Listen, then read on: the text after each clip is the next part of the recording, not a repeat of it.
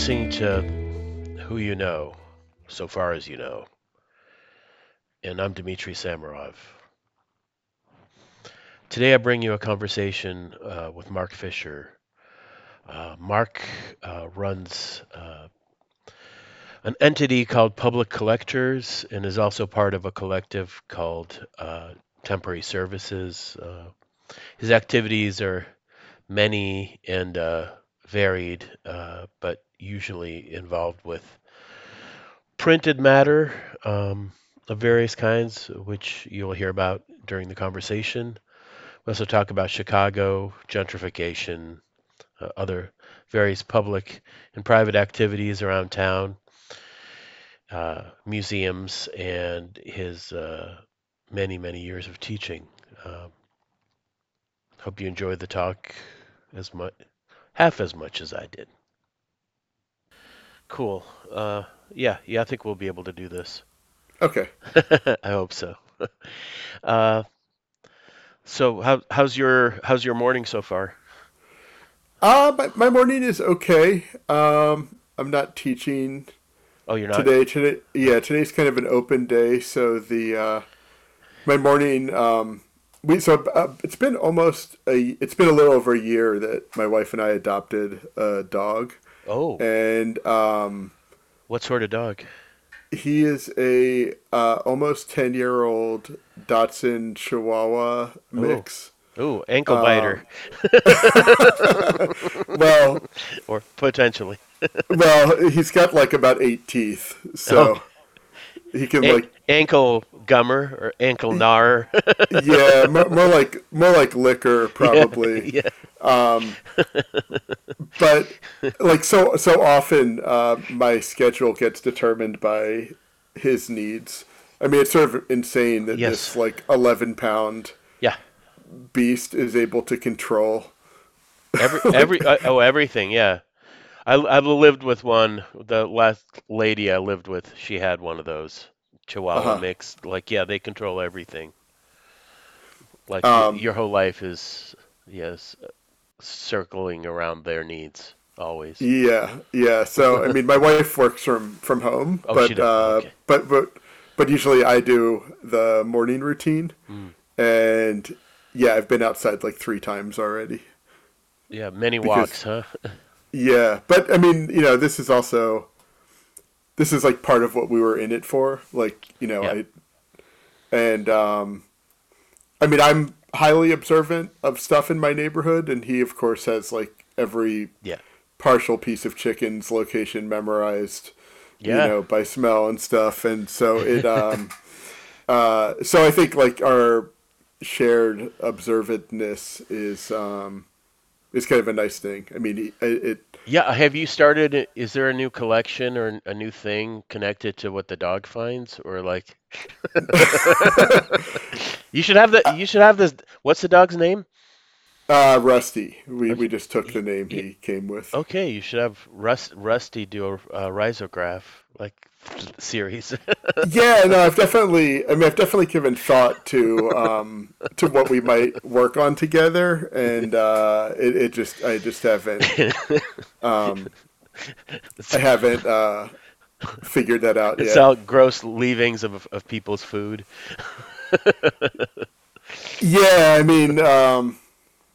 Yeah, I took some pictures the other day. We gave him this stuffed animal that he like. It's Mm. taken a full year for him to remove the tail from Oh, this okay. monkey, Yeah. and like his various sort of levels of destruction of the animals that Yeah. he corrals. Um, but yeah, lately I mean, so one of the things that's been in terms of just observing my neighborhood that I've been kind of fixated on is I live in Avondale, and Hmm. I mean, like all parts of Chicago, there's all kinds of development happening here, Yeah. and a lot of it's hideous looking, hideously expensive. Glass and concrete monstrosities, like these office building kind of things that are now considered homes. Yeah, so I mean, some of it's brick, but it's like Yeah. they'll cheap out on the Yeah. things that would Yeah. make it attractive to anyone else, like use the Yes. fewest number of windows, and Yeah. um, but so I've been really haunted by this story you probably read about recently of this student who was hit in the head with a piece of falling debris Right, right, from a yeah. building in Wicker Park. And I sort of saw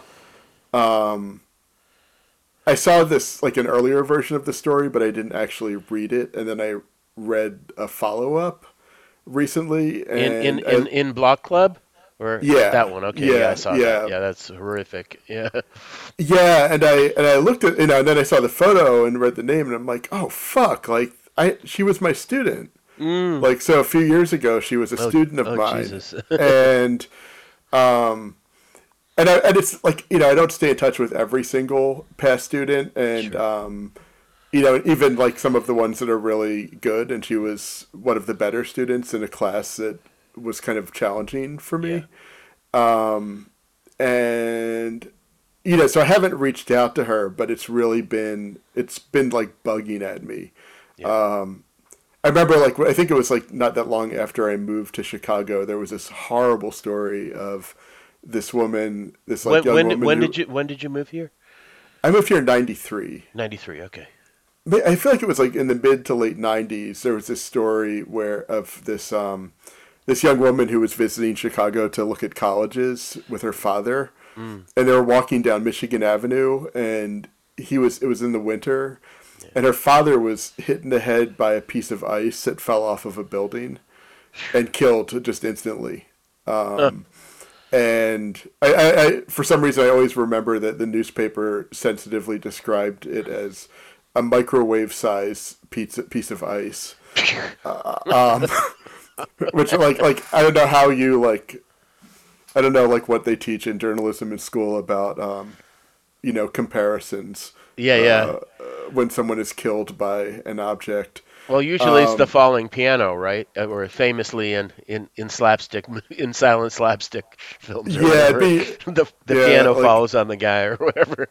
yeah that'd be a pretty big piece of ice, maybe Yes, like a that. Casio keyboard size piece of ice or something. Yeah, A small Moog yeah, yeah. A Moog synthesizer synthesizer killed size piece of a the yeah. father of a prospective SAIC But student or something.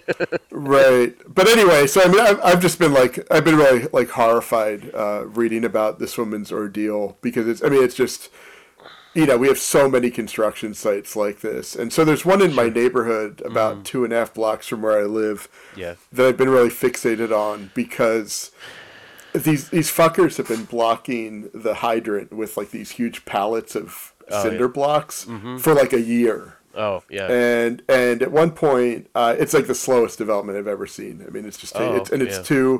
it's like two buildings Yeah. across the street from each other along Yeah. Belmont, Mm, and now like it's finally tall enough that they have scaffolding. yeah. And one of my other neighbors pointed out on this Facebook community group that now they're leaving bricks and cinder blocks way up on this scaffolding Oh yeah. that has no construction canopy. Like Oh if something blows off, like it's just gonna hit yeah. And whoever, yeah, we you live in know. Chicago. It's called the Right. fucking Windy City for a reason. Like Right. Right. there are winds here. So yeah. So part of my like my exploring the neighborhood with my dog is checking up on this. And yesterday I just about like lost it on one of the Yeah. workers. Yeah. Because I guess they got an order maybe to clean up the site, and his idea of cleaning it Yeah. was like cleaning the dirt and debris from around the cinder blocks, but Oh not yeah. actually moving them.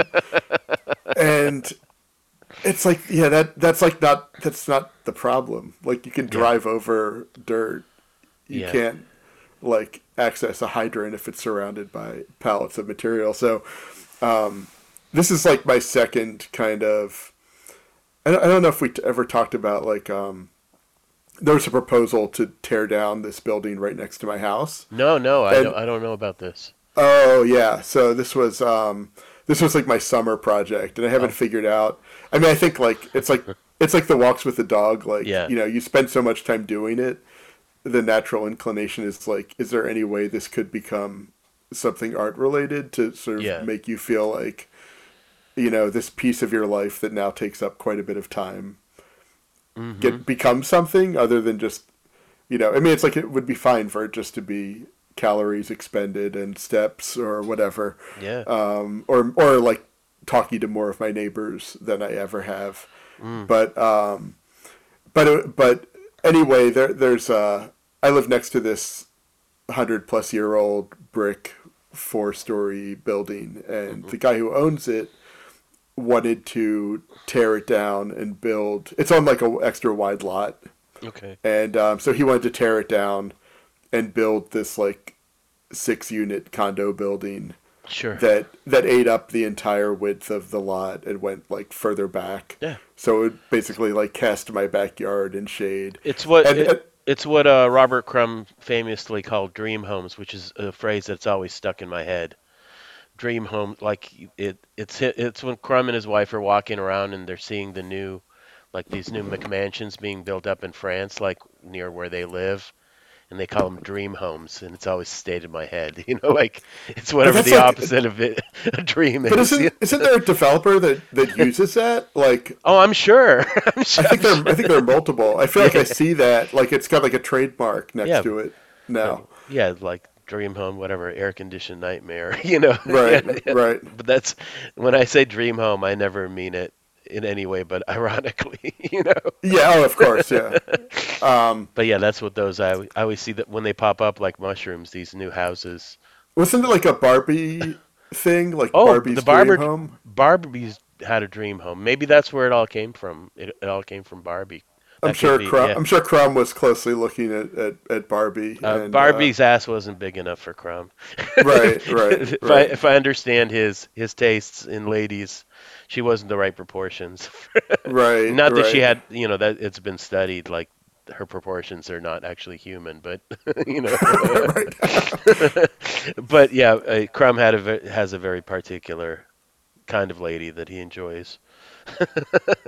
But not her architecture Yeah, either. yeah, no, Um,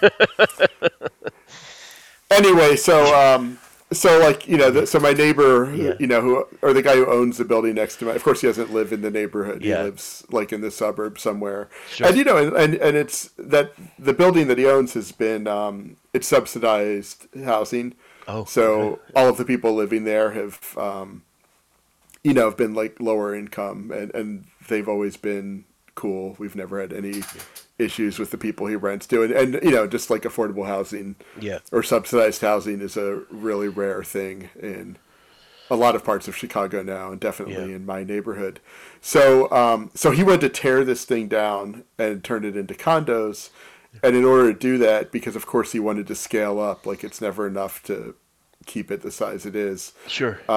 or retain the existing architecture, which Yep, I imagine is fine because like these homes are from 100 years ago are so well built. yeah, I mean, his building was probably built by the same architect as my bungalow, and it's like 3 layers of brick, and it's right. just like they're indestructible, and so he needed a zoning change to be approved to build Mm, this large, yeah.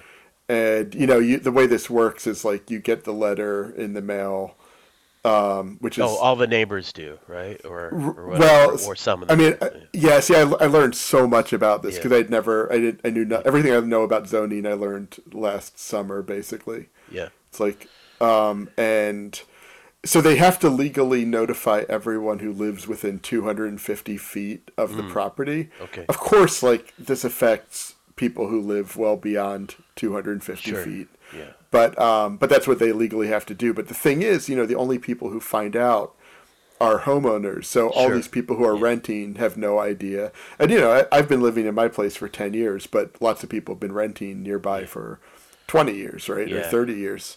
So So you've owned your place for 10 years, you're saying, or yeah, yeah, okay, yeah. yeah, And then they have a community meeting and to like talk about this proposal mm, and the way they do this, it's like, so of course it's on Zoom, yeah, and lots of people don't know the technology. Of course, the letter is only in English, and sure, tons of my neighbors only read Polish or Spanish. right, And then it's at like a convenient time, like 5 o'clock on a Thursday or yeah, something, like when a lot of people are on their way home from work and stuff like that, right, or 5:30 or 6 or something.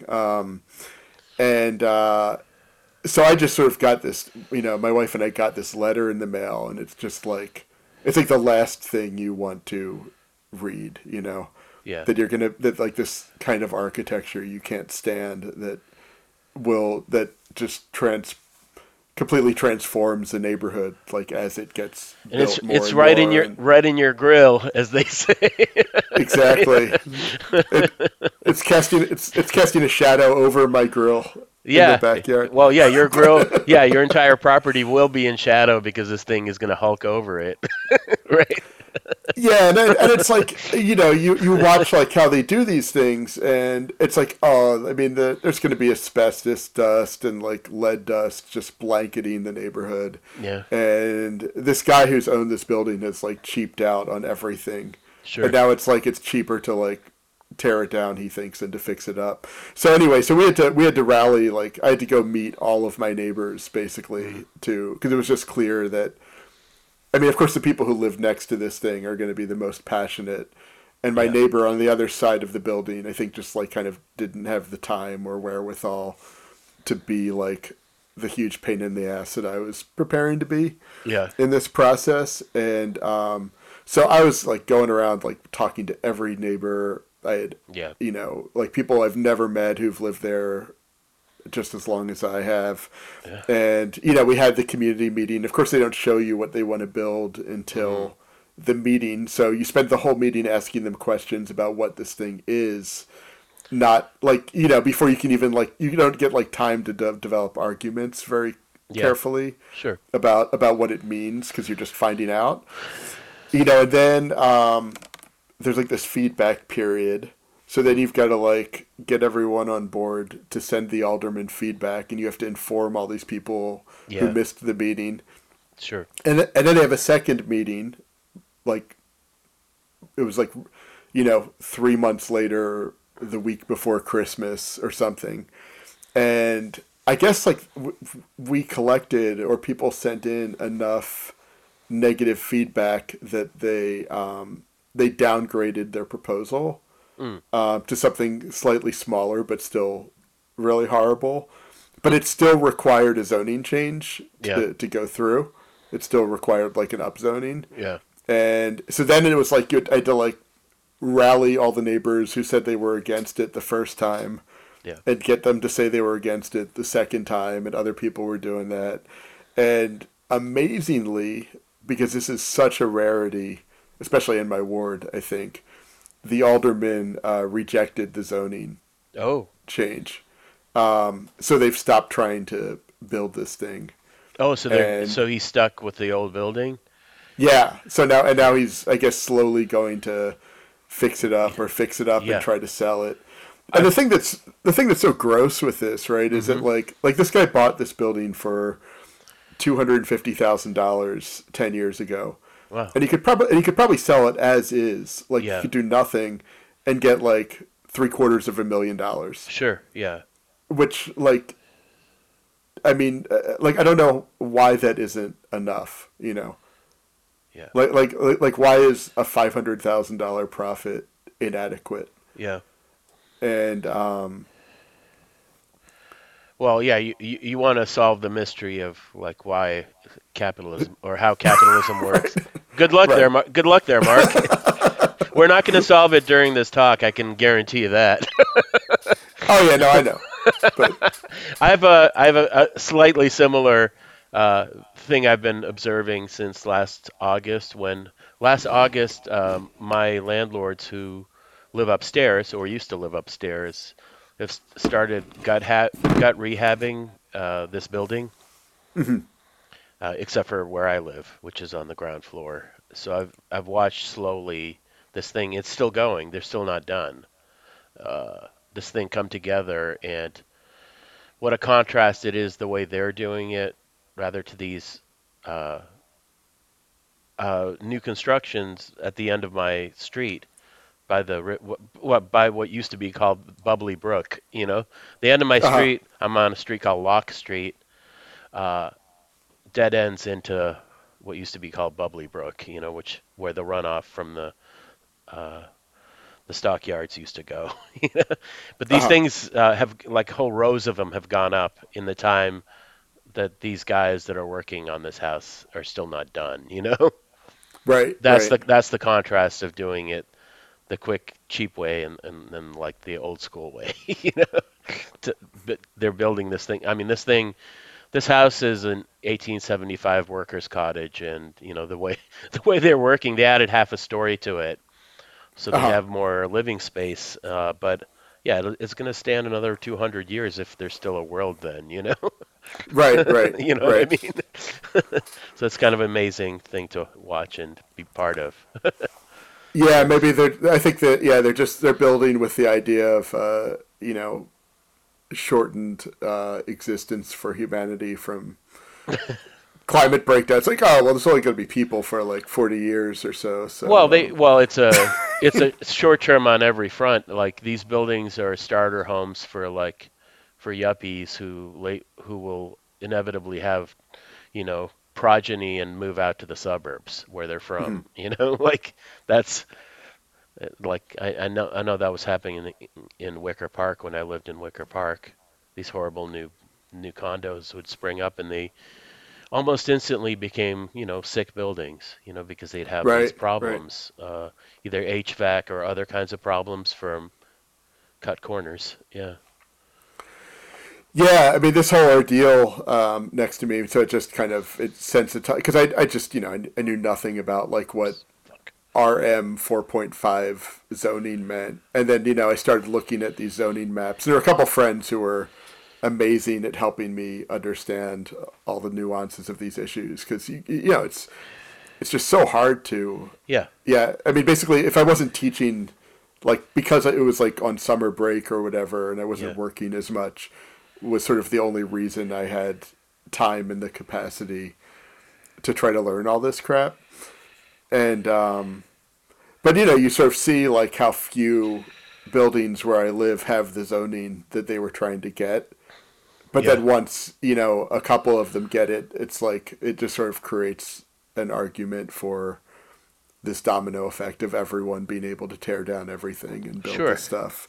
So I mean, I don't know if you remember, but like for a long, long time in Wicker Park, specific, I know this. They had this ordinance where like you couldn't have like chain restaurants or chain like these places, you know, anywhere near that intersection. mhm. And they slowly chipped away at it to where like any fucking chain you could think of could be, you know, where Starbucks is right in the middle of it, right in the crotch. One of the points of the crotch is a Right. fucking Starbucks, you know. So and there's Dunkin' Donuts, or used to be, like just off the other end, you know, Uh huh. Uh and huh. a Walgreens, and but yeah, for a Right. time, like they had these local ordinances where they were trying to preserve the neighborhood, you know, whatever the historical character of the neighborhood.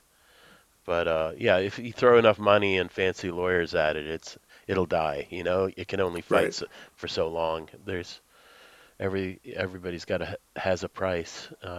And you know, more recently, it's happened in Pilsen. You know, they've been working on Pilsen for a long, long time, but Yeah. Yeah. it's full on Wicker Park. You know, late '90s now or early 2000s. You know, it's very, very fancy, and it's not such a simple thing like the whole gentrification thing because I know a lot of longtime homeowners over there that have held on for decades and decades, and they're happy to cash out, you know, because Yeah. I just don't know where you would. they've put in the time, you know, and they're ready. They're older. They're ready to retire. And they're happy to take their fucking $1 million and retire wherever they want to retire to, you know. Yeah. I mean, but it just seems Yeah. like I mean I can't imagine where I'd move to in the city. Like if I did that, it would have to be Mm. to another state or something because no, because I mean it's like so yeah, you like get like twice the value for your home, and then you buy what a smaller place for the same amount of money or something. Then Yeah, you you probably wouldn't if you were interested in owning a place, you probably wouldn't be in Chicago or you'd be on the outskirts somewhere. You know, I mean right it's or a huge city. You can find new places, but they will not be the ones you're used to. That's Right. for It'll be sure. an assisted living facility Maybe. once I've purged all my books and records and crap Yeah. So, in years or something. so where did you come from before Chicago, and what brought you here?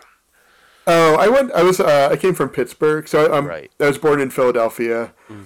I left Philadelphia to go to college in Pittsburgh at Carnegie Mellon for my BFA, and then I applied to four grad schools, one in New York, Hmm. which is the one I didn't get into, so that made that decision easy, Yeah. and then three in Chicago, and I got into all three Chicago places. Um, so I went to University of Chicago Yeah. from '93 to '95, and that was Okay. yeah. So that decided the move, and then yeah. So I lived in Hyde Park when I was in school Yeah. and didn't have a car and stuff, and Hmm. then after that, I had a car, and I drove to the Empty Bottle Yeah. and parked my car near the Empty Bottle and walked around looking for rent signs. Mm. Because I knew that I wanted to be close to, like, that was, it's like Lounge Acts had kind of stopped, Yeah. was ending around then, and the Empty Bottle was booking the kind of stuff that I Yeah, was and into. Finkelman made sure they couldn't find a new place. Oh, really? Oh yeah, yeah. He cut them off at the ankles. That fucker. Yeah, yeah, Oh, wow, I yeah. didn't He know that. and he very specifically, yeah, opened that place to, yeah, yeah, to take over whatever action, yeah, Lounge Jacks had. Yeah. Oh, Yep. uh, anyways, so I, you're I you're, know you're always I know a little too much about how the sausage gets made around some of these places, but you're always very reliable, destroyer of of illusions of no, I mean, look, the yeah, Empty Bottle is like my favorite place to see a show to this day, but yeah, it's yeah, yeah. it's a very mixed bag as to how it came to be and what, the management problems, and yeah, no place is perfect. Right, right, yeah. So but Sorry, anyway, that sorry, was yeah. I'm an inveterate popper of balloons, I know. well, I I'm mean, but you're I'm a yeah. bummer. Um, You got a parade? and I'll rain on it, motherfuckers. That's me. So go ahead. Sorry. anyway, yeah, it wasn't like bocce pizza that Yeah. led me to move to. Oh. Uh, although I ate there many Yeah. times before Yeah. there was that split between like the Village Pizza family and the Yeah. bocce pizza. I love that guy was like the crankiest man on earth. The guy that's Oh the yeah, the Village Pizza guy. Johnny. Yeah. Yeah. Oh my God. He was just like out of sort of Archie Bunker slash, I don't know, slash like that guy on Taxi that Christopher Lloyd played, or something like this disgruntled, weird, like, I don't know. He's kind of amazing. I like I didn't really love his pizza, but I like going in there and seeing him and that lady scream at each other, kind of. I don't know if it was his wife or who it was, but it was kind of Yeah, that was a really it the was whole dynamic it of was that like place was really it complicated. was like Punch and Judy, Theater of Cruelty vibes in there, like. Yeah, I mean, I ate so much of that damn pizza. So I lived on like the corner of Chicago and Maplewood, which Oh, is okay, yeah, about yeah, for yeah, 14 years, and yeah. that was above that Beetle Oh, bar yeah, place, right, and yeah, so that's like a 5 block yeah, stumble from yeah, the Empty Bottle, and I kind of I just sort of knew like I was working full time, and knew that if like live music wasn't extremely convenient, I would convince myself like not to drive to other parts of the city on a work night, to go see something, right. So you know. what did you get a BFA in back in Carnegie, and what did you go to grad school for? I went to grad school for art also, Yeah. and I was mostly doing like painting and drawing in Oh, okay. I didn't know that. yeah, and I stopped making paintings within a few years of graduating by like '97. But at I just UFC, you were wasn't. still painting. Yeah, and drawing quite a bit, and What were they like? What were they of? Were they of something, or were they sort abstract? of like unpleasant, large, figurative paintings. Unpleasant. Please tell me more. I'm liking the sound of this already. I mean, like very, very direct, like sort of frontal drawings of kind of like hybrid not people. There was God, I haven't like thought about this work in a million years. Not portraits, like not pictures of specific people. More about like some kind of idea about like how like this sort of engagement with the viewer. Um, when I was an undergrad, like I was a visiting It started as like something that I could do as an extension of a class, but I was spending a lot of time visiting. I was a volunteer visiting artist for a year and a half at this maximum security prison in Pittsburgh, Oh, and so I was making paintings that were like vaguely about the sort of they were kind of about like the dynamics of that world. And I was really interested in people like I was really interested in Leon Gollum's work and sure. the way that he would make these composite people who were based on lots of different photo sources and creating situations that were plausible but not direct copies of something observed or So they were kind of like mugshots, or yeah, so I was looking, yeah, some things had like that quality or like I was looking at a lot of medical photography and the way mm. people are photographed in that. Oh, like morgue photos, or Or just like corpse. or just these sort of like head on kind of photos of patients, like Yeah. because they have something wrong with their skin Mm. or Sure. Yeah. whatever.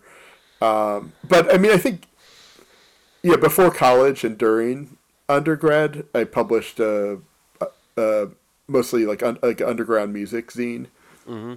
and I was interviewing bands I was into, and I was collaborating with other people, and I would write stuff for other Was it people's zines, and was it people would mostly write. punk bands or metal bands, or what were you Yeah, looking like at? Yeah. hardcore, Yeah. speed metal, Yeah. and some political content, and and I think like yeah, within a couple years of grad school, I sort of realized how much I missed making like publishing Yeah. and collaborating with other people, and the group Temporary Services that I've been part of for since 1998, like that started in 98, Okay. was started by someone who graduated a year after me, my collaborator Brett Bloom, and there were more people involved for a while. So then like that was the beginning of working collaboratively in a group and just generally being involved in more collaborative ways of working, because just the commercial gallery world had no interest for me at all, um, Oh, and it's a wonderful world. I really recommend it. It's one of my favorite, the art world. I love it. Uh, well, I think there's always like it's like I mean with temporary services work, there's always sort of been like kind of 1 foot in, 1 foot out, and yeah. right now we're in a place of a lot more self-initiated things Yeah. than things created in response to invitations. Yeah. Um, Who you know, who is involved in temporary services these days? it's just Brett and I now, and It's just he Brett. lives in yeah he lives in Fort Wayne. Oh, okay. Yeah, it's been a long period since we've both been in the same city. Yeah. There were other members earlier, Salem Kolajulin, who Yeah. you My might know from the Reader. my current editor at the Right. Reader. Yeah. Yeah. We're just emailing yesterday about a thing. Yep. Yeah, so Salem was part of the group until 2014, Hmm. and then several other people were involved earlier on. So now it's more like we will often include people in projects or work with people on like a per project basis rather than trying to add more members. Yeah. It's definitely a different dynamic with two people rather than three. Yeah.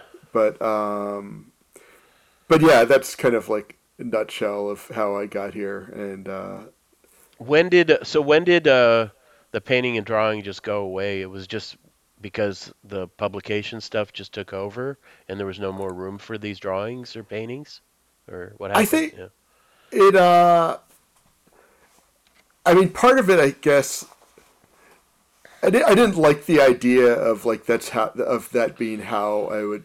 I guess I grew tired of like how that idea of like being an artist, like that way of being an artist. So Mhm. that like what's like the You didn't want to be a lonely genius in your garret? I mean, it's part of it, right? Like, or a lonely dumbass in my, Yeah. you know. No, I found it like that very like, that sort of hermetic practice Yeah. that way of working requires. I think Yeah. demands. Felt it. Yeah, it didn't like it feels healthy to some people. I guess it felt unhealthy to me. Also, Yeah. I think just like the kind of people and the kind of spaces that you deal with Yeah. as a painter or like the The idea of dealing worst. with They're fucking horrible. It's a horrible world and it's filled with horrible, selfish people, you know? And I mean, and I'm one of them, so I don't want to see other ones, you know? Like, I don't really need, like, I have almost no friends who are painters. I know like three painters, I think, that I actually voluntarily interact with, you know? I like musicians and writers and other kind of people that do other creative shit, you know? yeah, I keep like at Columbia or if I visit schools and do studio visits or something, I keep doing these studio visits with painters Mm, and it's like, I mean, I like looking at painting. I yeah, like I'm not interested in doing that as my art, but yeah, like there are paintings that have been made that I'm interested in, and I remember doing it, yeah, like, and what's disturbing is when I feel like I know much more about painting than students who have like chosen that this is going to be their medium. It's like, come on, like I don't even do this, yeah, and I know this stuff, so like you really have to know this stuff because like you have to know who these people are, yeah. Yeah, I can't even and imagine kids these days, their concept of progression or history of the history specifically of painting, because with the internet, everything comes from the same moment, really. You know what I mean? It's flattened everything in this bizarre way, right, right, which right. we're all familiar with, but it makes, yeah, the things that young people make now very, very strange, and because you don't, yeah, it's this grab bag of sources that seem not to have any relation to each other sometimes, you know? Yeah, I mean, I go to the libraries at the library at the school that I work in. I mean, it's just a Hmm. ghost town, and Yeah. I'm constantly trying to tell people like you will just get like such a more efficient and precise grasp of the trajectory of someone's creative work by like just pulling a monograph on their work off Yeah. the shelf, and but the thing is like some of those people aren't on Instagram because they died in 1975 or something. Yeah. so, I know. it's hard to learn about them. But Yet, but big deal blue chip galleries now make $1 million sales on Instagram. Like that's where a lot of the trade has moved to, which is right, really right. fucked up too. Things are bought off a shitty, cell phone image, postcard, postage stamp size image. Mhm. Millions and millions of dollars are exchanged. But the art world writ large is just a tax shell, a way to hide tax from the tax man, really, for the most part, I think. Mhm. Yeah, I But think like I mean I think I kind of hit that point. Like I don't know if you. It doesn't seem like from the way you work that this would be your experience, but like my experience was that I would have like an idea or a sense of what I wanted to make, uh-huh. and then it would basically feel like okay, well now I have to do this set amount of labor Oh, to finish it yeah. and to make it like come into existence. But And like the sort of enjoyable part of having the idea had already happened. oh, No, and no, yeah, yeah. like there wasn't like the search Yeah. or like all the editing and revision. Hmm. Like it just felt like it started to feel like a task that takes longer than I want it to. It's like, okay, well, now I know what I want to do, and I have to spend the next 3 weeks Yeah. doing that one thing, and then it'll be done, and then I'll have like, but I already have like the next 5 ideas, Mm, and you start losing the pleasure of like exploring them because they're like finished in your head. yeah. Now I have that problem with publications You do. Oh, instead. okay. So it's just moved for it's like, okay, I know what it would take to No. finish scanning and Yeah. designing Yeah. this thing, Yeah. and but like like there's other things that are more fun to do. No, with painting and more recently collage, which is the thing I've been doing the most the last couple of years. It's not. I've never been an idea guy. I don't start with ideas. Hmm. They're like it's that what if there are any ideas in those pictures, they come about from their making, as it Hmm. goes on. So I don't know. I have no image in my mind at all, like of an end result ever. If I did, I wouldn't even bother. Yeah, like Yeah, why would I yeah. need to do it? Yeah, that.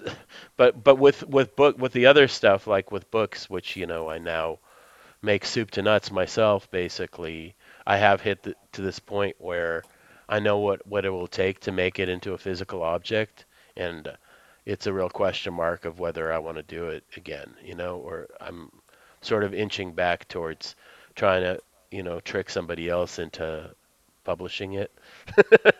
Uh huh. The next one, so they more really so they can deal with the distribution and promotion of it, which I don't have the stomach for really. Yeah, yeah. Lately, I've been more in that distribution mode when like what I should be doing is making new stuff. Hmm.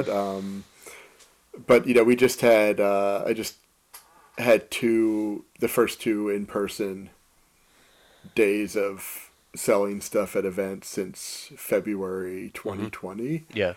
and At art fairs or something, or uh, well, there was the first one was at so Printed Matter had a booth at Expo, oh, okay. which I haven't been to. I mean, since Expo started, like I never go to art fairs. I hate them. It's Um, it's my year. That's Chicago Art Expo is my Yom Kippur. I go there to to atone and stuff to realize what I'm up against. I can't believe you would do that on an empty stomach. That's Oh, no, no, I shovel junk food into my face before and after probably to there's no make it be. fasting. Okay, No, well, it's at Navy Pier, where there's yeah. like every kind of garbage food you can throw down your throat. I was really proud of myself. I ate nothing while I was there. I brought Wow. like I brought a sandwich. I brought like three peanut butter Cliff Bars or something, and like No, I was proud of myself because I asked Salem to get me a press pass, even though she had no room for me to write about it, and she did. So I saved $30 this year. So that oh was yeah, good. no one should pay for those things. 30 I mean, fucking dollars they're up to, those wow, assholes. Yeah. wow. Um, but anyway, so the reason I was there was because Printed Matter had a booth, Mm, and they yeah. kindly invited three Chicago publishers to Oh, share nice, nice. a little bit of the space for free for a day. So, I mean, I would have done it. Like, I really love the people from Mm, that organization, yeah, and hanging out with them for yeah, a day would be fun in and yeah. of itself. But so I did that, and shockingly, that's not really the greatest audience for the stuff I work on. But it was Uh, good. I mean, it was good to like I mean, of course, we sold a bunch of stuff, and yeah. it was good to remember what it feels like to stand all day and talk all day. Mm. It is. I mean, I think tons of people got COVID at that event, is what I've heard. So I Oh, mean, I wore a probably, mask. I probably. wore a mask all day, You did, yeah. and it does feel strange. I feel like it's harder to sell stuff to strangers with like half of your face missing. Oh, I absolutely, I yeah. hadn't I hadn't taken that into account. I mean, I Hmm. guess there's like something going on down there that is useful for human communication. Um, You mean your nose and mouth being visible? Yes, I yeah, would say it's pretty crucial right. Um, to the sales job that you're trying what you're tricking somebody into paying money for. well, it's such a small amount of money with our I, stuff that I know. yeah. But and then the following week there was very different event, which was like Madison Print and Resist, which is this Oh, like zine slash comic self publishing event at the that a group of people co-organize at Madison's Central Public Library, which is a mm, beautiful building. I've never And been there. yeah, it's a real. I mean, it's got like it was built not that long ago, and I mean, it just has phenomenal furniture. Hmm. Like it's got like it's one of those new libraries where not all the books are also new. Like Yeah. they still have like a wall of copies of the Yellow Pages from the 1930s Oh, and like nice.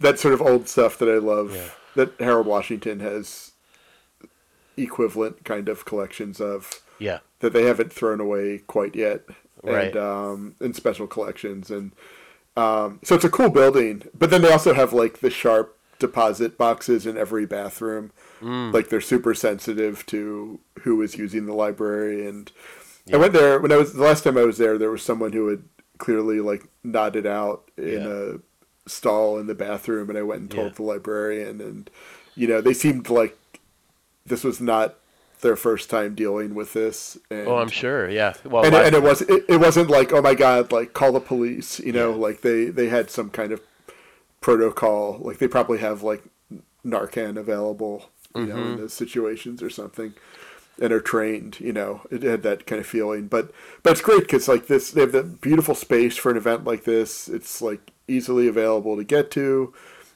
because it's a library. They have a million folding tables and chairs already. Yeah. So, in contrast to Expo, where people spend thousands of dollars, I don't even know what it costs to have like the Oh. shittiest Oh. Oh. this Shit. booth at an event like that. Somebody told me. Oh, I think Tim Kinsella told me it's like 30 grand or something. It's some absurd amount of money. Like it's a Oh my lot. god! I don't know Wow. if it's 30 grand, but it's a lot. Yeah. It's thousands and thousands of dollars. Yeah. For like 3 days or whatever it is, 4 days. Yeah. Right. Yeah. We did not. We would not have made back our first $1,000. But yeah. So Madison Print and Resist. It's like at the end of the fair, they came around and asked everyone for a $10 vendor fee. Aw, that's And sweet. yeah, yeah, and I think in 5 hours we sold like 80% of what we sold at Expo in Yeah, 8 hours. sure. Yeah, Like yeah. because people were just like really hungry for it and really into it, and just like I had great conversations with a ton of people I've never met before who Yeah. and so yeah, it was cool to get back into that because I guess like the thing of with like shifting away from stuff like making paintings is that you're making 500 copies of something or 1,000 copies or Yeah. 200 copies of something, and it gets to live in lots of different places. And the thing I miss with those events is how efficient they are at just kind of moving the work out into the world, Yeah. into lots of different hands. And yeah, I mean, just like that aspect of it. I mean, it's the thing that like publishing a zine was so cool with that. That like there's like copies of it in Germany Yeah. or in someone's prison cell or in someone's mom's attic, like Yeah. because they moved out Hmm. of the house 30 years ago and like haven't thrown the thing away but haven't looked at it in a Yeah, I while. think But I think then one of your more haunting projects, I don't know if you're doing this one anymore, was that real estate photography thing, which oh, with which was just hardcore architecture, yeah. but yeah, the one where you went or like not real estate, the estate sales. I'm sorry, the estate Oh, sale right, one right. where you took these like woebegone pictures of this stuff, that it's obviously remnants of dead people's belongings, that are being sold off by their relatives. I mean, Oh yeah, but I didn't take any of those photos. yeah. Oh, okay. You just They yeah were you all yeah. yeah, they were all from they were all just like the images that stuck with me on there's that website estatesales.net. Okay, right, right. So it's like they post. Okay. Yeah, I mean the thing that was interesting to me about those listings. So it's like Yeah. they'll post like an estate sale, and they'll have like maybe 100 sample photos of Yeah. stuff that's going to be available, and and then once the sale ends, like those photos disappear Yeah. completely. Like Right. they're not archived. So it's kind of like it's like this private, these private possessions that have been made public momentarily Yeah. so that they can be dispersed, Yeah. and then they return to, Yeah, it's like you, they you shine disappear you again. shine a flashlight into like the dingy basement and you see some creature down there, that hasn't seen light in years or whatever, and Or should some should probably never have been looked at again. more likely some ET doll. Yeah, yeah, exactly. But they're like, yeah, there's something so like forlorn and sad about those pictures, you know. And they're obviously not taken by professional like photographers that know how to sell objects, Usually, Yeah. yeah, yeah. But yeah, that was one of my favorite ones. It was a Tumblr I think you had for a while.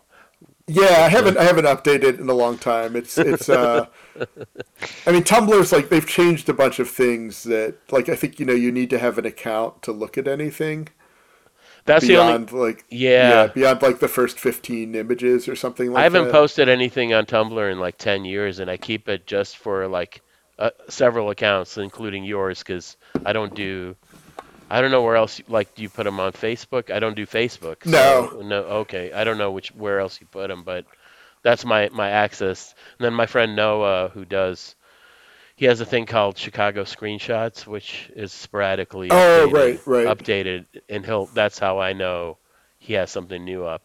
Is he'll like it'll be simulcast or re reposted on Tumblr, Yeah, that was a good one. I remember Chicago screenshots. I followed that. Um, I mean, I guess I still do. I just haven't Yeah, he looked at put it in a something while. up a week or two ago, but like it's gotten really, really sporadic. Yeah. Yeah, the whole thing with like estate sale photography with that Tumblr Hmm. project was that like I wanted that continuous scroll because there are all these themes that repeat, like they like return to them periodically, and it's done in like in a very intuitive way. I Yeah. mean, I would always think about the transition in the vertical scroll from one image to the Yeah. next, Sure. and I would try to like think about like how what yeah, just like what comes next or what came previously. Hmm. But yeah, like if you go through that, I think you can find I think there are probably like 15 ET things for some reason, or like Michelangelo's David. There's like Yeah. full body versions, busts, like David shows up about a dozen times, but not in a row. Yeah. Yeah, there's a whole bunch of like these sort of themes of just like stuff I kept seeing in people's houses Yeah. and these patterns, but you've got to like scroll through hundreds of examples to catch that stuff. Right. But yeah, I think you're one of the few people who acknowledges and cares about that blog. Okay. But So it was one of the less popular ones. I don't know. I think I really like it. Like I mean, Yeah. I think like I mean to me like I think it creates a really what for me would be like a really satisfying experience of Yeah. scrolling through a collection of images. Hmm. But also I don't know how if most people only experience it as individual images when I Yeah. post them, then like that'd be very different than Well, like I the maybe continuous scroll. maybe you need to be a person that's been to estate sales or has thought about what they are, like, and that Well, they're, yeah, you know. people who go to those things, I Yeah. think have a different sense of it. Definitely. Yeah. I did that for a while. I haven't done that. Have Yeah. you done that recently? I haven't done Not that not since recent. COVID. I don't Well, think. not actually, but uh, well, let's see, a month or two ago, me and my old friend Frank, he invited me to go to this older artist died, and her nephew was disposing of all her belongings, getting ready to sell her condo. up north. I forget where that was. So uh, he invited us to go and basically raid her art studio, and she had all these unused art materials, and it was kind of amazing. Just she had obviously been planning to do art for the next 300 years or something. I mean, I guess she was an optimist, but but like going. I'm sure you have a horde of ballpoint pens and Well, now I have a bunch of shit from her. Like I've got right. amazing, like printmaking or like high end, like Arches paper, which is, Uh-huh. 5, 10 bucks a pop, and I have a whole stack of it, and Cool. a bunch of old stuff, yeah, that I enjoy. I got a de Kooning jigsaw puzzle from her closet, and then one day decided to try to make it, and it took like 2 weeks for me to fucking put it together, and it took so long. I hadn't done one since I was a kid, probably. I know that Which painting is it? Is it like excavation or something? it's Gotham News. Uh, Oh, okay. yeah, and it took so fucking long that I did the thing that people, traditionally do. Like I glued it to a piece of cardboard, and it's hanging in my kitchen now because like it took so fucking long. I mean, AbX paintings are great for jigsaw puzzles because, like, it's really hard. Like, you have nothing to hang on to except just shapes and, marks. Like, it's really hard. How many? Do you remember how many pieces it was? I Is it don't, like 500 or something? something like that. Yeah, 3 or 500. It was a lot. My mother-in-law is super into puzzles, so Uh, we try to like get her ones that are like 500, not a oh, thousand. oh, okay. Like 1,000, I guess, is like really pushes the edge of Oh, okay. what like people's tenacity for. I know it became a really big fad during lockdown for people. People got into it was a time waster, time spender, but the Hideout made one of the painting I made for them, and I guess that did real well. I did a painting of the Hideout, and they made a puzzle of it. Yeah, the Hideout was super active during lockdown with all kinds of virtual shit I've and been kind of unsettled merch. to see. Yeah. There've been like I think like there's like a Subhumans album cover puzzle. I think like Napalm Death's album Scum has been turned into a puzzle. Nice. The Was, cover art for that, like that's where's just like is there a Frankenchrist jigsaw puzzle or like of the Giger poster. yeah, yeah, the band poster or like that's what I they mean, should do. I would have been super into that in Yeah. 1986. Yeah. Right. But that was like a. I'm like one of the. I think I'm one of the few people who thinks that's like just an amazing album and likes it more than Yeah. I don't know. My sister had it on cassette, and then I bought it, and Mm. like I had no idea like how she thought she would like that because it's really not her thing, and I just like took it from her, and then I bought the record right after they started removing the poster, and you had to write away for it. Oh, okay. Yeah. So I lied and said I was 21 or whatever How old were you? at 16 or Okay. 17, Yeah. and sent my self-addressed stamped envelope, and Nice. Alternative Tentacles sent it. Yeah. But Yeah, I mean, it seems like so much of, what you've been doing these past decades is so rooted in that. That catalog scene of like where you have to send away for stuff. Seems like aesthetically it's very tied to it, right? uh, well, except now I'm like the person sending the things I away. know, I know. You're on the other end. Yeah, You're on the right. other end of the PO box. Yeah. But I mean that's like what I did. I mean in high school and college, like when I did a zine, I mean I printed I did like 7 issues, and I Mm. printed about 225 copies of each one. But What was it? Yeah. What was it I called? was correspond primary concern. Ah. Public collectors like is my like Yeah. if anyone has cared for that long, they would notice like the initials are the same. But Oh, wow. I think I realized that afterward. But Yeah. and anyway, but yeah, I mean like before the internet, like Yeah. postal correspondence with people took up an enormous amount of time, Hmm. and probably like I was probably sending out like 30 letters or zines out a week, and and Yeah. trading with all of these other publishers. And now it's like, you have these book fairs, and you Yeah. do the same. They do the same thing. Like it's like, oh, what's your newest thing? Here's my Yeah. newest thing. Like we should trade.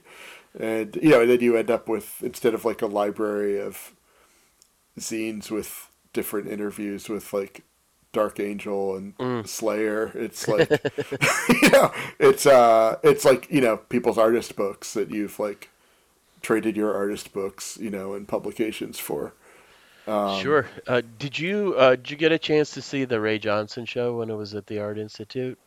yeah, I kind of wanted to. I was thinking about going back and seeing it again because it put me in sort of a bad mood. Oh, really? And yeah, How and come? Oh, I want to hear about this. um, so I mean, this is like my opinions about it have like nothing to do with the curation of it or Mm-hmm. like the Yeah. display of it, because I thought that, I mean, for instance, that department's kind of probably my favorite department at the Art Mm. Institute, and I feel like they generally do Yeah. a super thoughtful job with everything. I think just like what I mean, for someone who's like involved in mailing stuff and Yeah. making things like using inexpensive materials, I haven't spent as long with his work as I guess I feel like am expected to or something. Uh-huh. And so I mean, the things I liked in that show were that it looked like the whole exhibit consisted of material that cost maybe like $200, to Right. Yeah. like there was like nothing made in an extravagant or expensive way. It felt extremely democratic Yeah. in that way. Like even like the color palette and range of Mm-hmm. materials was so limited that it was sort of like, okay, here's like another thing you could do with cardboard and a pen, Mm-hmm. or something like that. The thing that bugged me Mm-hmm. was,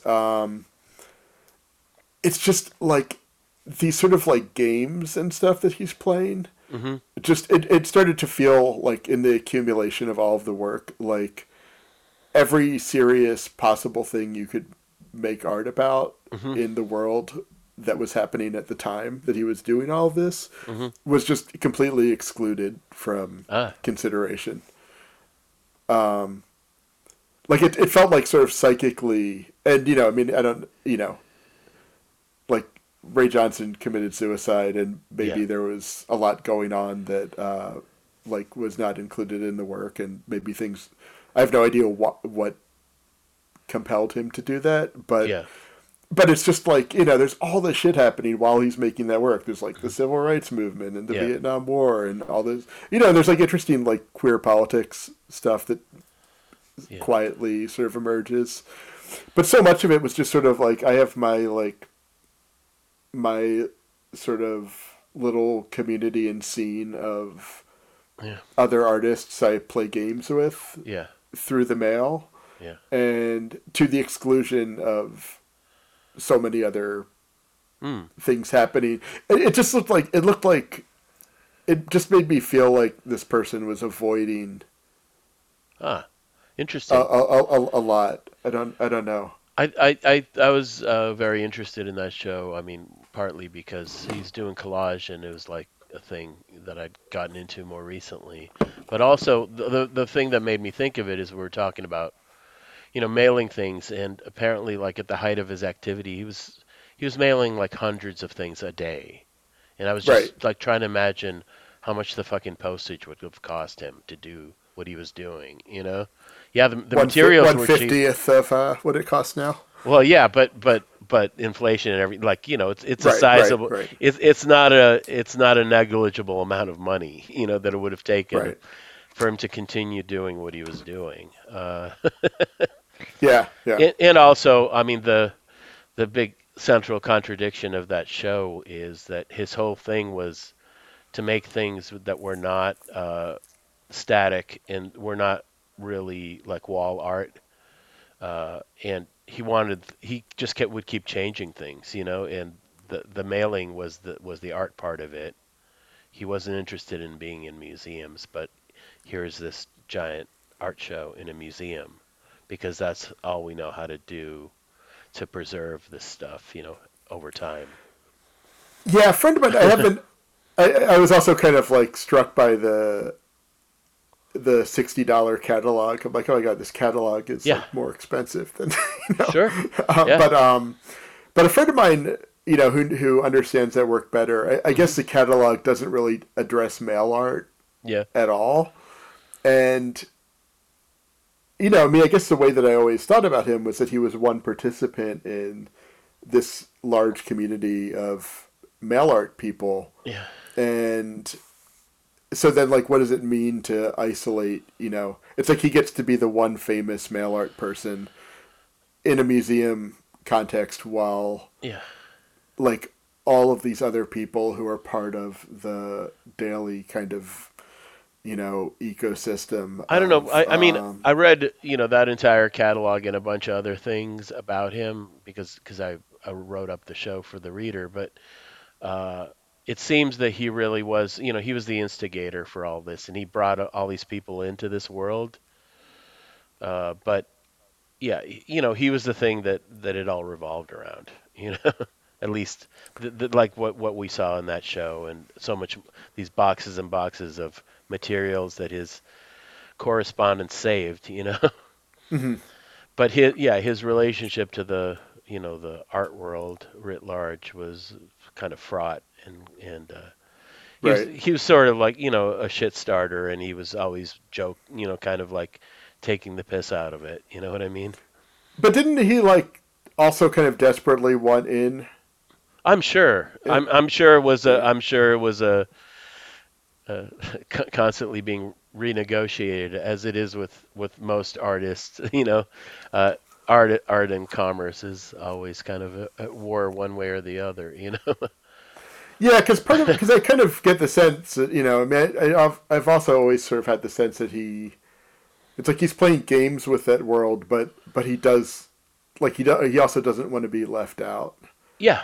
Um, Well, and I I don't mean, know. nobody wants to be left out, but I think most artists want to be taken seriously on their own terms, on terms that they can live with, and what those terms are will vary according to personality or biography or whatever else. Mhm. You know what I mean? Yeah, Yeah, yeah. I I mean, they guess all knew, all the big people knew him. Like Andy Warhol and all these other the famous artists. All right. those people knew who Ray Johnson was, but he was sort of remained kind of a mystery in a way, in a way that he cultivated. Like it Uh was. huh. Yeah. Right. I Right. mean, he wasn't a naive artist or anything. He wasn't. This is not like a Henry Darger type situation. Right. Right. Right. Yeah, and I'm curious. And I guess like I'd be curious to know more. Maybe the catalog addresses this about his relationship with the person that he was mailing all that stuff in Mm. the show to. Yeah, there's a lot about Um, that. Yeah, the guy that yeah, gave all this stuff to the Art Institute. This because giant it's like collection. yeah, because I mean for in term like with my relationships with a couple people, Hmm. like I'm that guy, right? Oh, So who has you collect who their has stuff. been Yeah. sent all this stuff Right. that except that like there's not as much of a market for it, or like you know it's like other people did the work to create a market for Hmm. Ray Johnson's work, Yeah. during his lifetime posthumously. Yeah. But then like what do you do when you have all this work by another artist, Yeah. and you're not interested in the market aspect? You're like, I'm interested in the preservation aspect of it. Right. So you want to give it to some sort of institution where it will be taken care of, right? Like in this case, the Ray Johnson case, it's the Art Institute. Weirdly enough, you know.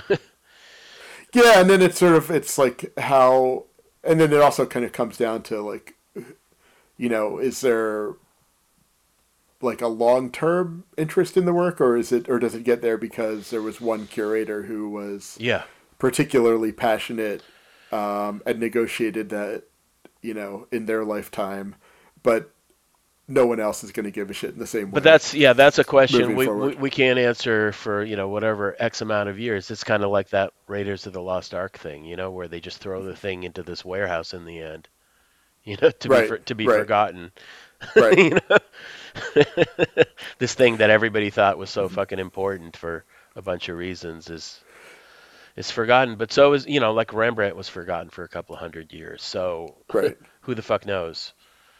Yeah, I don't. I mean, I don't. I have lots of contradictory feelings about museums and their roles in the work of artists. But some days I Except, think it's the worst thing.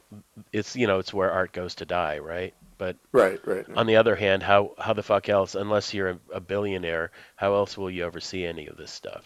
You know? Yeah. Most of my work goes to die in the library Yeah. at the museum, Yeah. which Yeah. is like which is an even more obscure death than at least someone can ask to see it. Yeah. You I can't. like. You can't. You can't ask to see. You can't ask them to go down to the storage warehouse and pull Hmm. out. I know, You which know. is really shitty. I don't like that at all. That like these institutions, like the Art Institute, the vast majority of their holdings will never be seen by anybody but specialists. Or special I, people that get a bunch of different permissions and they're connected to other institutions, or else there's no entry. There's many right. barriers to entry.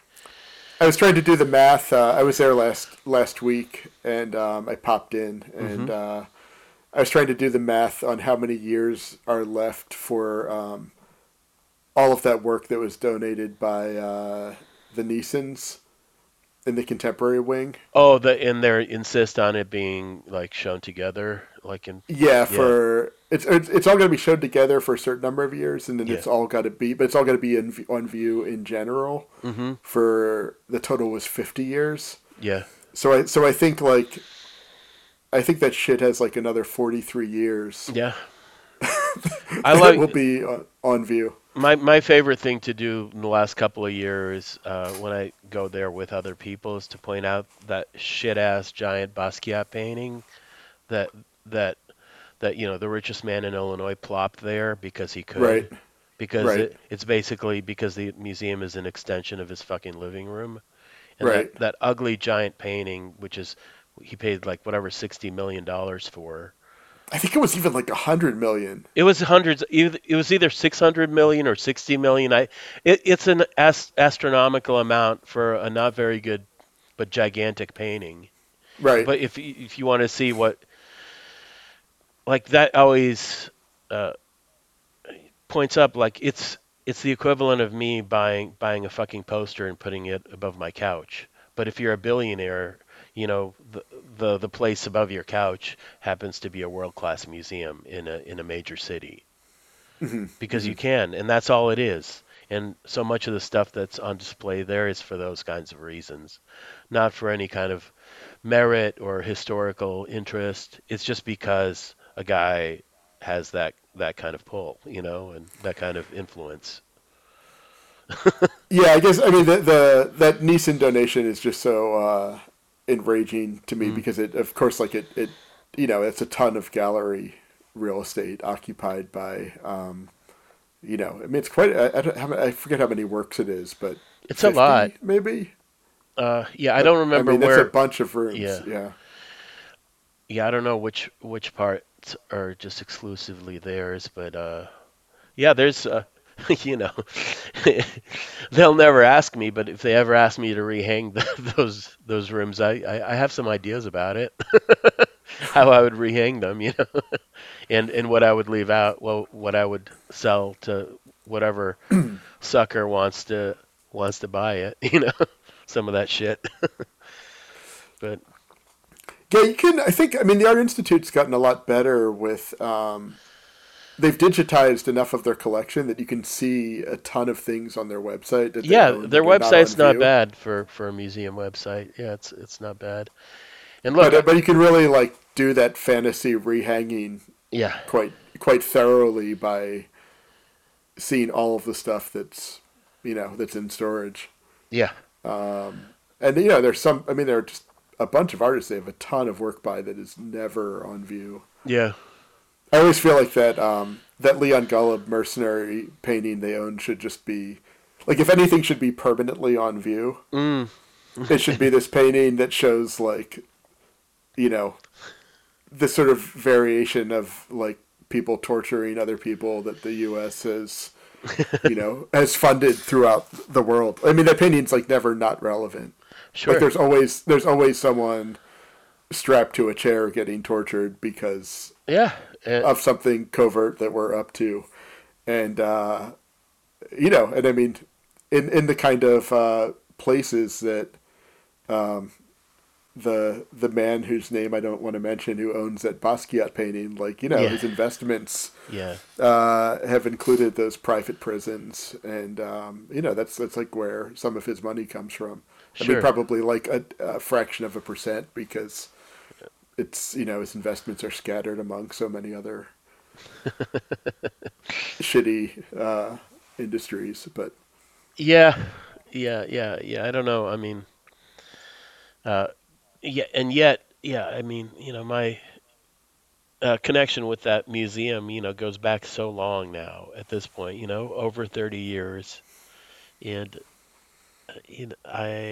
yeah, I'd be sad not to have a chance to go there anymore, despite all the problems, some of which you've mentioned with that institution and all of the ones like it.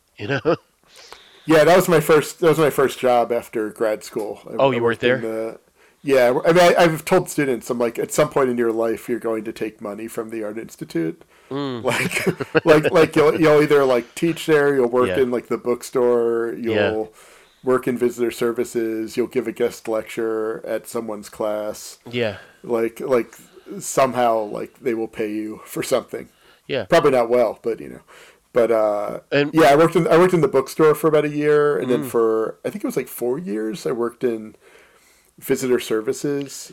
yeah, Like, and I mean, I met like lots of great artists and musicians and theater people. At the time I worked there, they hired a lot of people who were like way overeducated sure. for those service jobs. Like there are lots of people with master's degrees, and and I mean, some of them, like, we would go to concerts Mm-hmm. after work, or like we would talk about art all day long. I would use the library on my lunch break. It was awesome walking around the museum in the morning before it opened when there was no one in those galleries, and you could just like, Right.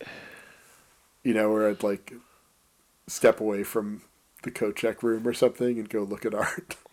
I remember, yeah, when I was going to school there, I always wish there was like a time when students could just go in there and hang out off hours and like smoke and like and just wander around without any of the tourists. But that and the gift shop, also when I was in school, I had a great scam going where I would switch price tags on expensive art books and buy them for like $10 or $5. And the people ringing up, they weren't using barcodes, and they obviously didn't give a shit. I got a lot of nice art books from that place that Uh-huh. with that scam, like when not outright swiping them, which I also did. But I got some great books from the library's yeah. dumpster Oh. once. And I'd be horrified to know what they gave away to people in the know Sure. that would have been thrown away I mean, well, at least it was saved, but Yeah. because there were like, I mean, I grabbed like one of John Baldessari's artist books out of the Oh yeah. garbage, Huh. like stuff that just I don't really should not have been. I mean, if anything, they could have sold it, Yeah. quietly, and bought other books with that. But I mean, the libraries typically don't do that, or they do it like by the pound, to Sure. Better World Books or something in Indiana. But Yeah. yeah, there was a guy. I remember I tried to trap a guy in the revolving doors. There was this guy who would make these like 2 foot stacks of art books Hmm. and just like make a run for it Oh out the really? front door. Oh Yeah, wow. That's awesome. and then like a week later, they would all be for sale at Myopic. Sure. Um, Yeah.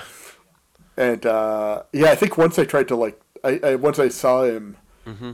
dash for the revolving door, and I like tried to grab it, but That's funny because, yeah, I mean, Joe, who started Myopic, has recently opened Tangible Books in Bridgeport, and right. I've talked to him a bunch about that, like those early days when him realizing that, and occasionally like refusing stolen books, especially like the art books. He caught on after a while, that there's no way these people should have been selling him stuff, you know.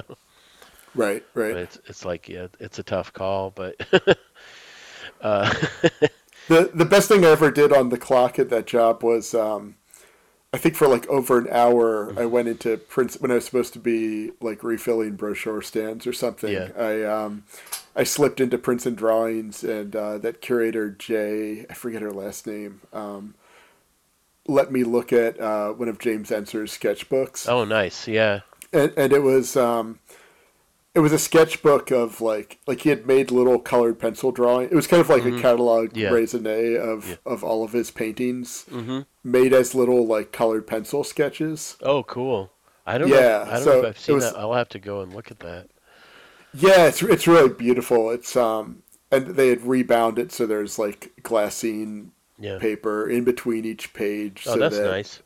so that like the colored pencil's not rubbing onto the back of the other page. But Mm. she like sat next to me holding a like you couldn't touch it. Yeah. So it was like she like turned the pages carefully with a bone folder. And you were getting paid Uh, for it. You were getting paid your Right. hourly. That's great. And then I think after a half hour I was allowed to like turn the pages with the bone folder myself, Mm. which felt very I was special. super But lucky because my lithography teacher at school was Marc Pascal, who's a curator there, yeah, I and know Mark. he would pull like all these boxes and boxes of Rembrandt etchings for me and like all this other stuff, to look through. Did, did you ever encounter? There was that guy. I think his name was Sam. He was really old Older guy, yeah, in the 90s. Like this is like yeah, yeah. Well, late. I went to school 90 to 93. That so Yeah, he was yeah. like he was very dapper and Yeah, yeah. I vaguely remember him. He was yeah, Mark's boss, I think, or yeah, yeah, probably yeah. yeah. Yeah, I remember he was showing us he was showing us this monk Hmm. print, and it was like that Madonna Yeah. surrounded by all of the sperm Oh and yeah, sure, stuff. yeah, yeah. I've seen that. And I guess someone brought an example in to have it authenticated or looked Mm. at or something, and I remember Sam was making fun of it because I guess whoever owned it cut away the border that had the sperm.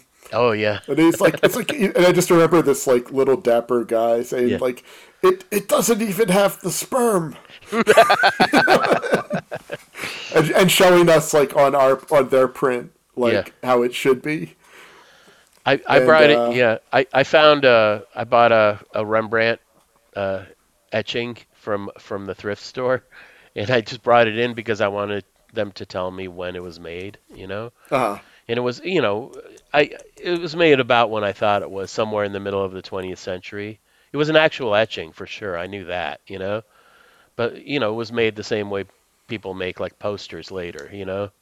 right. It was made for the tourist trade by a printer somewhere in Holland, I think, or somewhere in Europe. But it was fun to bring something there and have it authenticated. Mhm. It was because I had a Rembrandt that cost $3. And were they did they like let you down very easy that it was? Oh no, I mean I just wanted to know when, like, if they could find out when it was made, and by whom. And Oh, okay. yeah, they tracked down some guy who ran a tourist shop somewhere in the middle of the 20th century, selling prints to tourists, who went to the Rembrandt Museum or something, Uh you huh. know? Yeah. Yeah, there were a couple days like where every now and then someone who ran the switchboard, called in sick, and they would ask one of us in visitor services if we could do that. Oh, really? If we could help out, and I got to do that a few times, and there would always be these calls from people who found art, Yeah. in their attic and wanted to have the museum authenticated. And like the Yeah. museum just doesn't do that. They always Yeah. recommend people to the American Society of Appraisers or whatever. But Yeah. so occasionally, like I would ask the person more questions, and Yeah. so when the person's like, "Yeah, I found this Picasso in our attic, and we're Sure, trying to yeah. find out what it's worth," and I'm like, "Oh, really? Like, Yeah. what is it like? What does it look like?" Hmm. And they're describing it. Then they said, like, I called the museum because at the very bottom, it's on canvas, but at the very bottom it says the Art Institute of Chicago Hmm. printed on it. I'm Yeah, like, yeah. oh yeah, this is like when the gift shop used to print stuff on Yeah. canvas board or Sure. something, and I'm like, yeah, I can tell you right now, like over the phone, Yeah. like, Yeah. like not to worry about it too much, but Yeah. No, I mean, yeah, it helped that I knew people in that department, but also I knew, I know enough about printmaking because I popped it out of the frame and I knew that it was an actual etching. It right, wasn't it wasn't a mechanically reproduced print. uh huh, It was definitely an etching that somebody had copied, like had made a new plate for. hmm Like no, I wasn't thinking that it was a period, it was from Rembrandt's lifetime or something. hmm But it was fun. It was a fun thing for sure. Yeah, actually I gave it to Tim Kinsella as a wedding present when he got remarried a few years ago. oh, nice. Yeah, it's my $3 Rembrandt. Yeah. Well, a lot of work went into acquiring it. Oh sure. It's Yeah. the adventure of getting the thing. Absolutely. Yeah. So, do you think you'll ever do that courtroom residency thing again that I was part of once? I don't know. I mean that. Is that a thing that you Yeah. would do? So so that was a project that was killed by COVID, right? Right. Of So course. Yeah. for people listening to this who don't know what this was, I would go attend criminal court with artists one at a time, and we would usually observe court for a few hours, and then afterward eat lunch at Taqueria El Milagro down the street and record a Yeah. conversation. And then I made a publication every four conversations. So there Yeah. were four booklets altogether, 16 Yeah. residencies. And yeah, so I mean, I basically like, yeah, right when COVID started, like pretty much, I think it was like March 13th. Yeah. I was supposed to go to court with someone that Yeah. day, and they canceled at the last minute. Yeah. And and then like by the end of the day, everyone kind of knew like, okay, we got to like hunker down and figure out what the hell's going on. And obviously with like Cook County Jail being a super spreader Right. site of COVID, like going to court anytime ever if you don't have to be there felt unwise. Yeah. Between like people who are locked up there and like the staff also, right, who are moving back and forth between that building and the court. And then also, I mean, like eating in restaurants, and so every part of it has felt like a bad idea Mm-hmm. ever since. I'm still not really doing indoor dining very much, Right. if at all. And yeah, so I don't know. I mean, it like certainly there's like a ton more to learn from and observe, but that was a hard thing. I mean, even when it was boring, Yeah. it like there were things that were kind of haunting, and that I would like continue that are still unresolved for me. Just like little things you would see that you like don't know the answer to and don't know what happened Mm-hmm. to those people or those situations. I mean, I'm extremely glad that I did it, Yeah. but yeah, I don't know. I guess it sort of felt like it had to be at a natural end when I had to Yeah. stop it. Sure. I think it was also just sort of good to kind of convey to people that like this is a thing you can do. Like a lot of people had no idea that you can just walk into that building and sit somewhere and like watch what happens. Right. And so I think like it's like a lot of things I've worked on, and this would be one of them. I feel like they create a model that does not have to be. I don't have to be the person doing the work. It's like it's a copyable. It's a project anyone could emulate in their Yeah. own That way. seems to be like a through line through so much of your work, where like we're Yeah, talking, and in contrast to the lonely genius artist in the garret, you're trying to do this thing where you can build a structure that anybody could take off, launch their own thing out of, in a way, you yeah. know? I mean, a lot of temporary Yeah. services projects have been like that, and so that's why, like, yeah, like in that Ray Johnson show, I'm sort of like, well, what about all the other people who did Mm-hmm. mail art? Like Yeah. where Like where are they? And and the thing is too, like those that history, like that's a really messy, complicated Sure. story to try to tell. Yeah. And so instead, it's sort of like you get like the very narrow. Yeah. Like I'm always interested in the messy thing. I'm not Sure. interested in Of like the neat, course. easy story.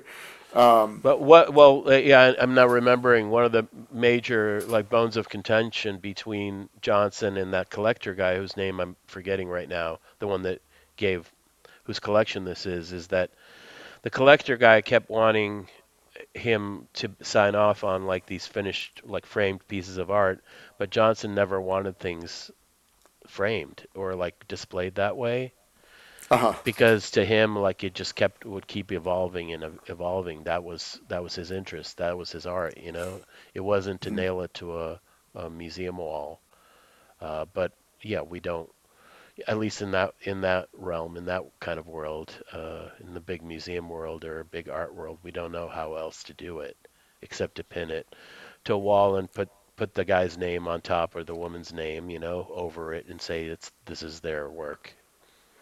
Yeah, I was really interested in. Of course, I was really interested in the thing that you can't look at, which is that wall of binders behind glass Yeah, yeah, of like him saving what I guess all of his correspondence or yeah, other material or something, and I felt like that was the kind of thing that maybe in the future I would try to bug Mark Pascal and yeah, see if I could look at.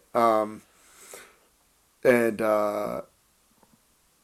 Yeah, and but yeah, it's like the interactive experience of going through that is something that's really difficult to replicate in a museum situation. yeah.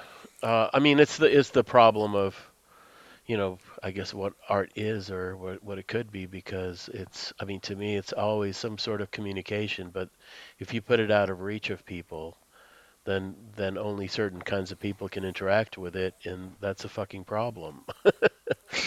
it's Yeah, I was sort of like startled to discover. I was going through that architecture design wing they have, and my public collectors book that I made with Inventory Press in 2014 was Mhm. designed by Project Projects, and there's a whole vitrine of publications they've designed Mm, on display now. So my yeah. book is behind glass, Oh, and wow. Yeah. and so I like jokingly posted on Facebook a picture and said like, oops, my work's in a museum. If you want to read this, Yeah. like you could buy a copy for about the same cost as general admission for an adult. Yeah. You know, and Despite and your and best efforts, you've ended up in the museum after all. yeah, like on with like a book you can't look at. Um, Sure. you know, but yeah, that's odd. Like yeah, normally it's never the gallery, it's the library. Hmm. But shit happens. Yeah, I don't know. I mean, although there's a big part of me that remains the like some version of the lonely artist in the garret, because the main thing that I make are one of a kind discrete pieces of art, that are not I don't think are actually reproducible. I mean, I'm very suspicious of photography in that way, but I don't. On the other hand, I have no interest in making a thing that somebody couldn't, you know, own without like some absurd pile of money. You know what I mean? Well, you've done. I mean, you've also like used all of these other. I mean, you have like you scan your drawings and shoot your. Yes. You have a newsletter, Yeah. so Yeah. people get this weekly digital version of your practice, and I then yeah. I've you, an art website that has like hundreds and hundreds and hundreds of images on it. But that but took a also very like all of, yeah. but also like there's like stuff you've drawn that shows up in like record inner sleeves, Yeah. right? Like there's like those Talia Zedek Yeah. drawings, or that like get printed in the Reader or in some other Yeah. publication. So I feel like I mean I like that like approach of just making so much so often that if Yeah. people want it, it's not that difficult to acquire it. But also, the work just kind of lives in Yeah. lots and lots of different places.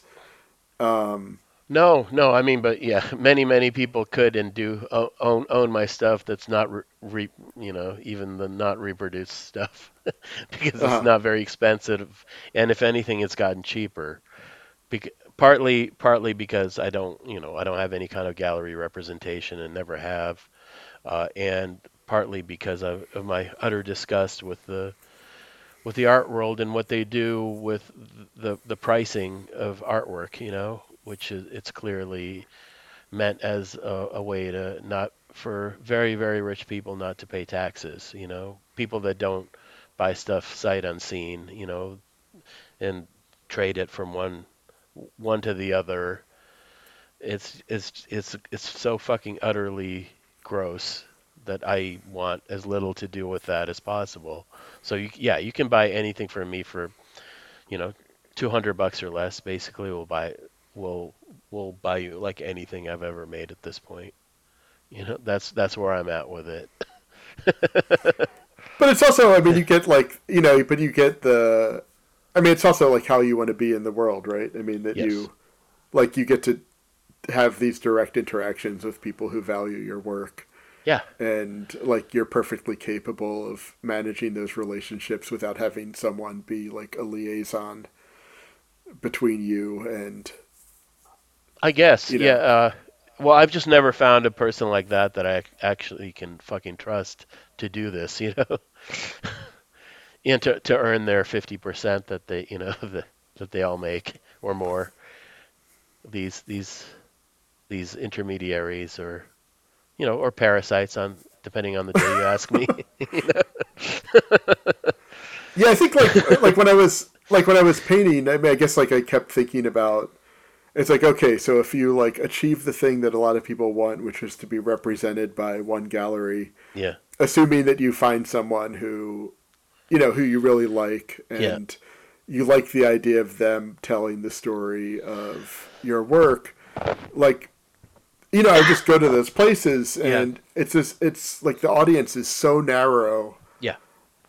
for those venues. And I guess like working at the art, I mean, the thing that was interesting about working at the Art Institute Hmm. was seeing the range of people who go to see art at like the most. It's like if you're going to pay to see art in one place in Chicago, Yeah. you'd maybe go to the MCA, or you would go to the Art Institute, like, Oh, and I would only go to the Art Institute. I don't like that other place, but for a lot of yeah, I mean, reasons. But sure. But just like, even seeing like yeah. the full audience of the Art Institute, like Yeah. how narrow that was compared to the diversity of Chicago. And Oh, sure. so it's like if you have your work in Quimby's and the Cultural Center, Yeah. like just those two places alone would be, or if you add like a third or a fourth, if you add like, say, like Pilsen Community Books, Hmm. and then some other place, like the diversity of that is just like kind of incredible compared to any one commercial gallery, Yeah. which for some people would be like a great experience to have their solo show in that same place every year and a half, for 20 years Yeah. straight.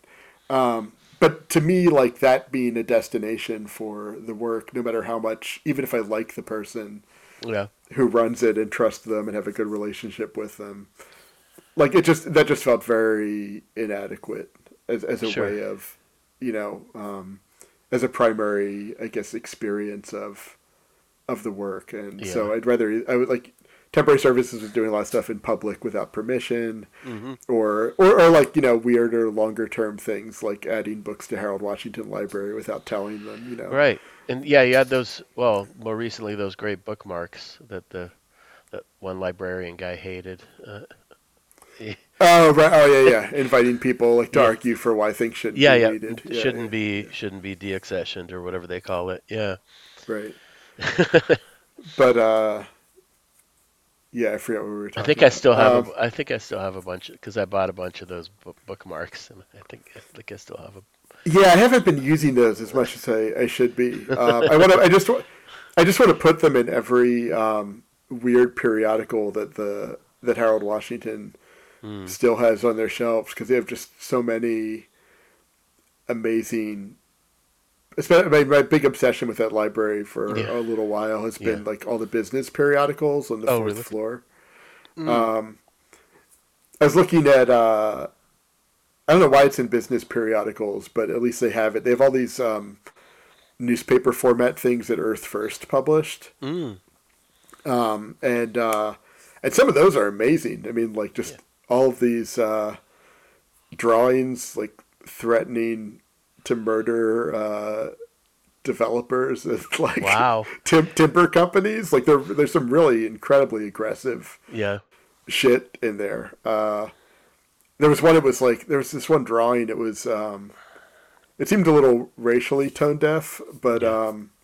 it was like trees are for hanging, and it had this like logger person, I guess, like hanging Mm. from a noose on a Oh, wow. tree, and Yeah. or something. I think it like was like trees are.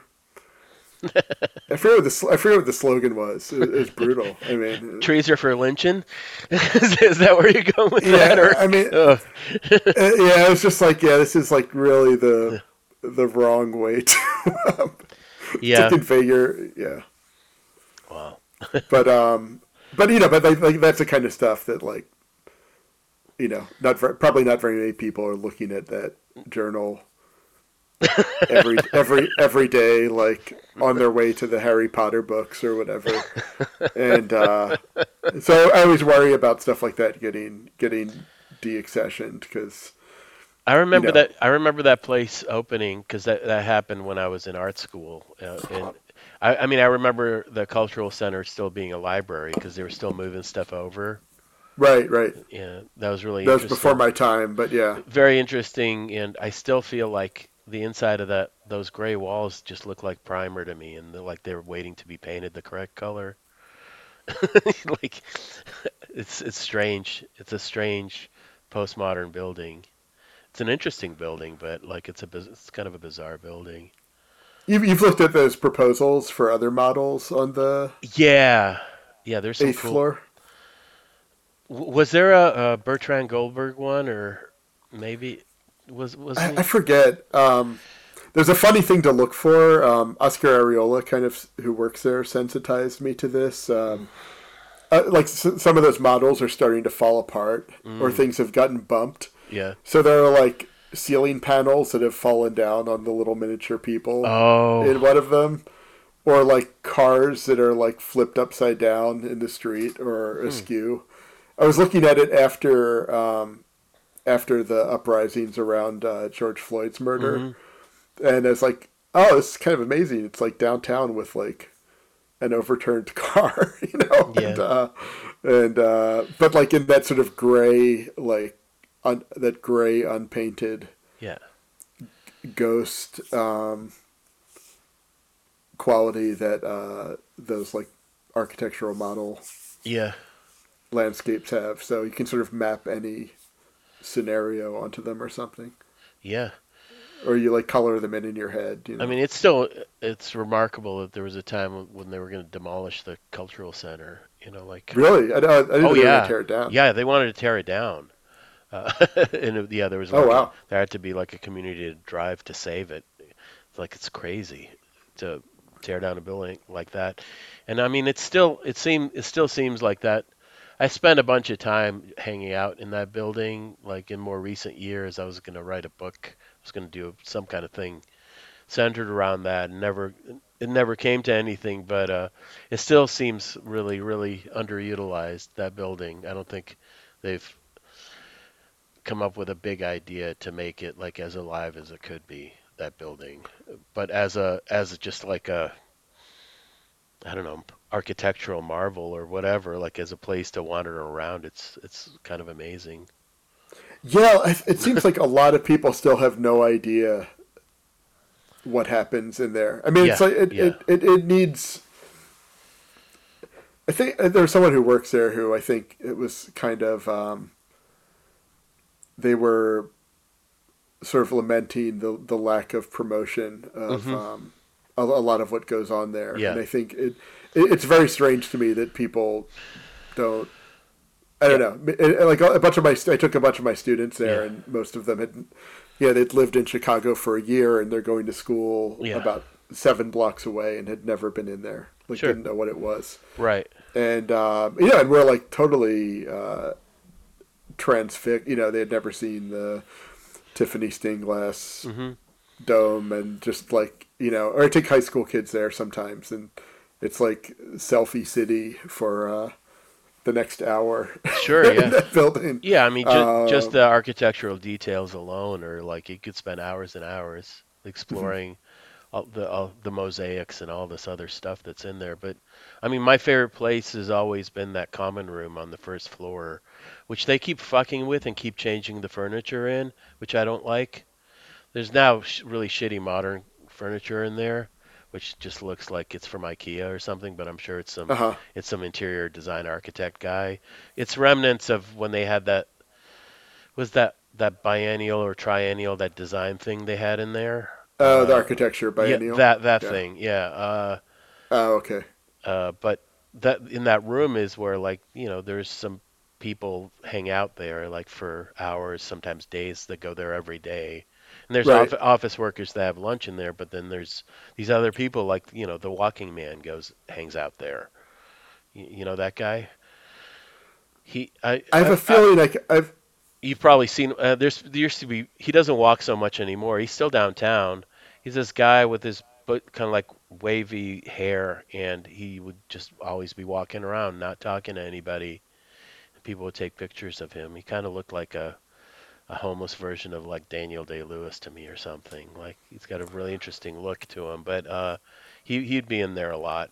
And all these other people that were, who knows where they lived or what their situations were, but they'd spend a lot of time, and people working on their own projects that were not for anybody else, and I would just sit there and watch and listen to them. You know? Yeah, Harold Washington has a bunch of those Yeah. people scattered around the building. I'm not. I haven't spent as much time in the cultural center, kind of observing the daily Yeah.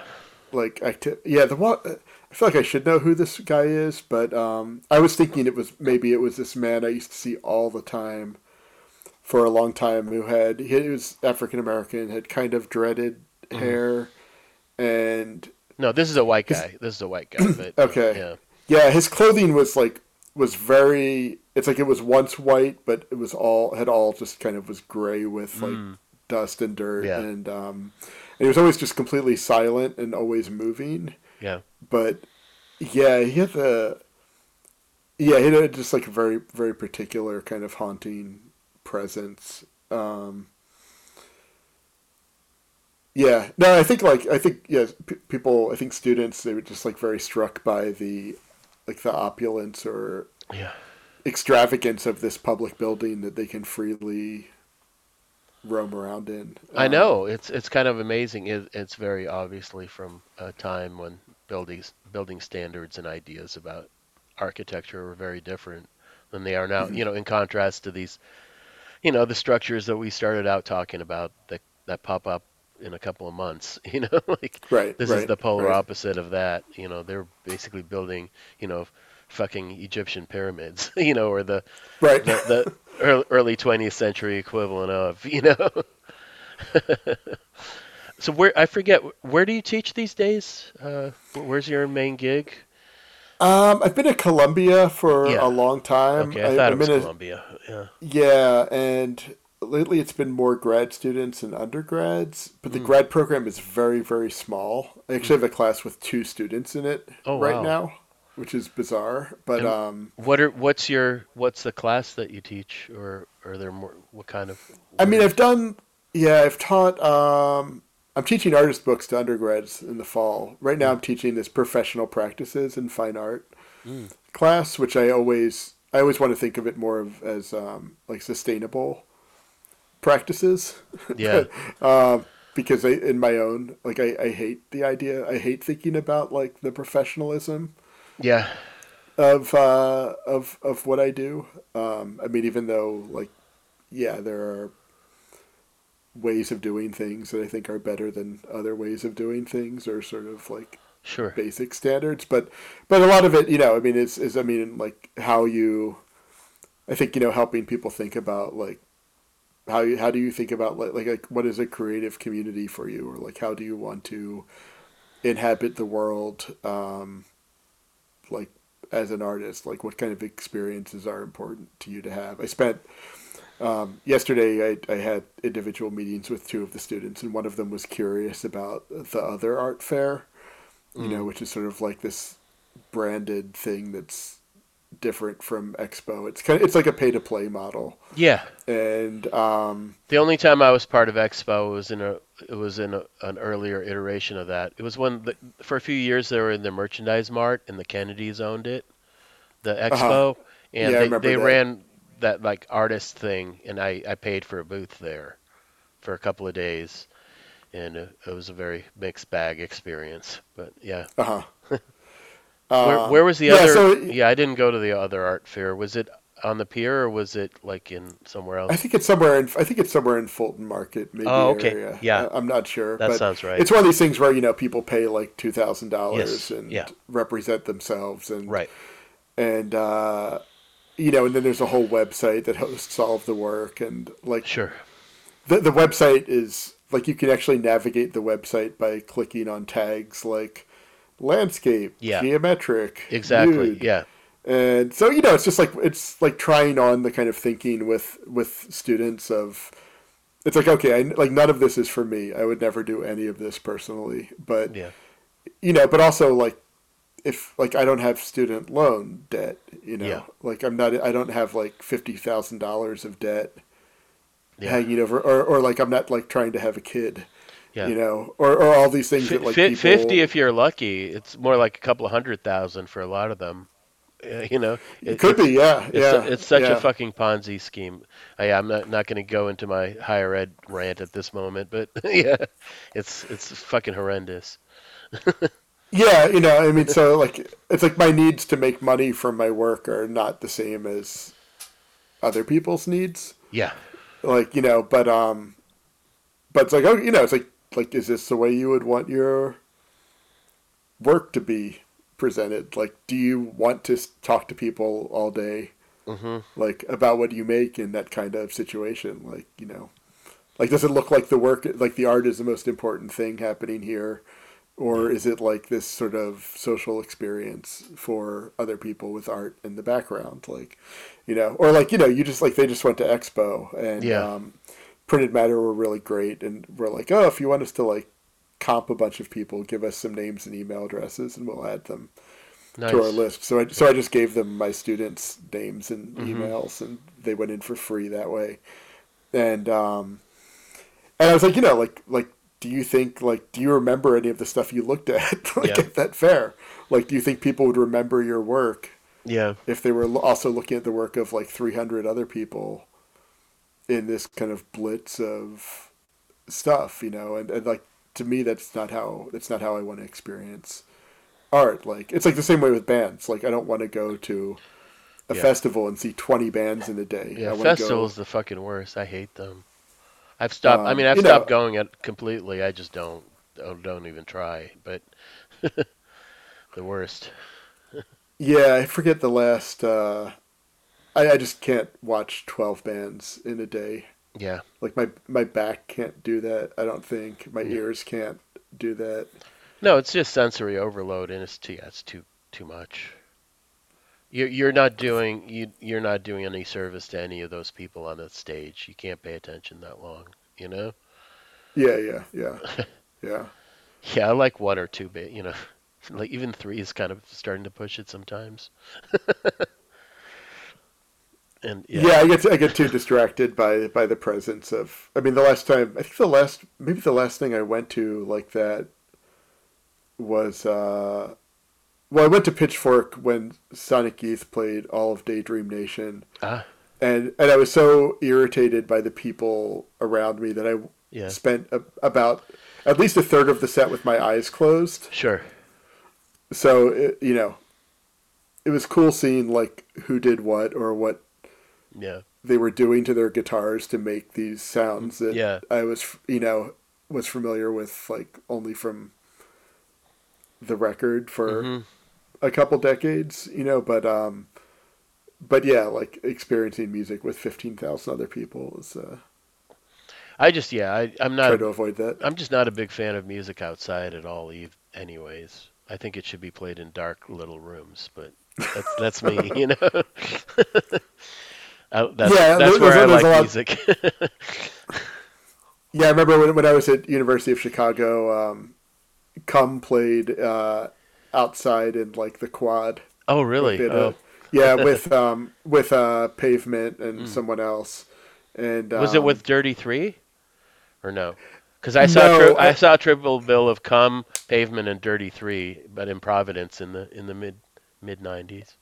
if I remember right, that was the show that happened like the next day Oh, okay. at Metro or something. Oh, okay. I think it was yeah, and I think with like some other band thrown in there or Mm, something. But or yeah, no, maybe it was like Cum Pavement and Dirty Three. yeah. Yeah, this was like the cheap version on campus for Yeah. like $2 or something. Yeah. But yeah, Cum played at like 3 in the afternoon in like Yeah. full daylight, Yeah.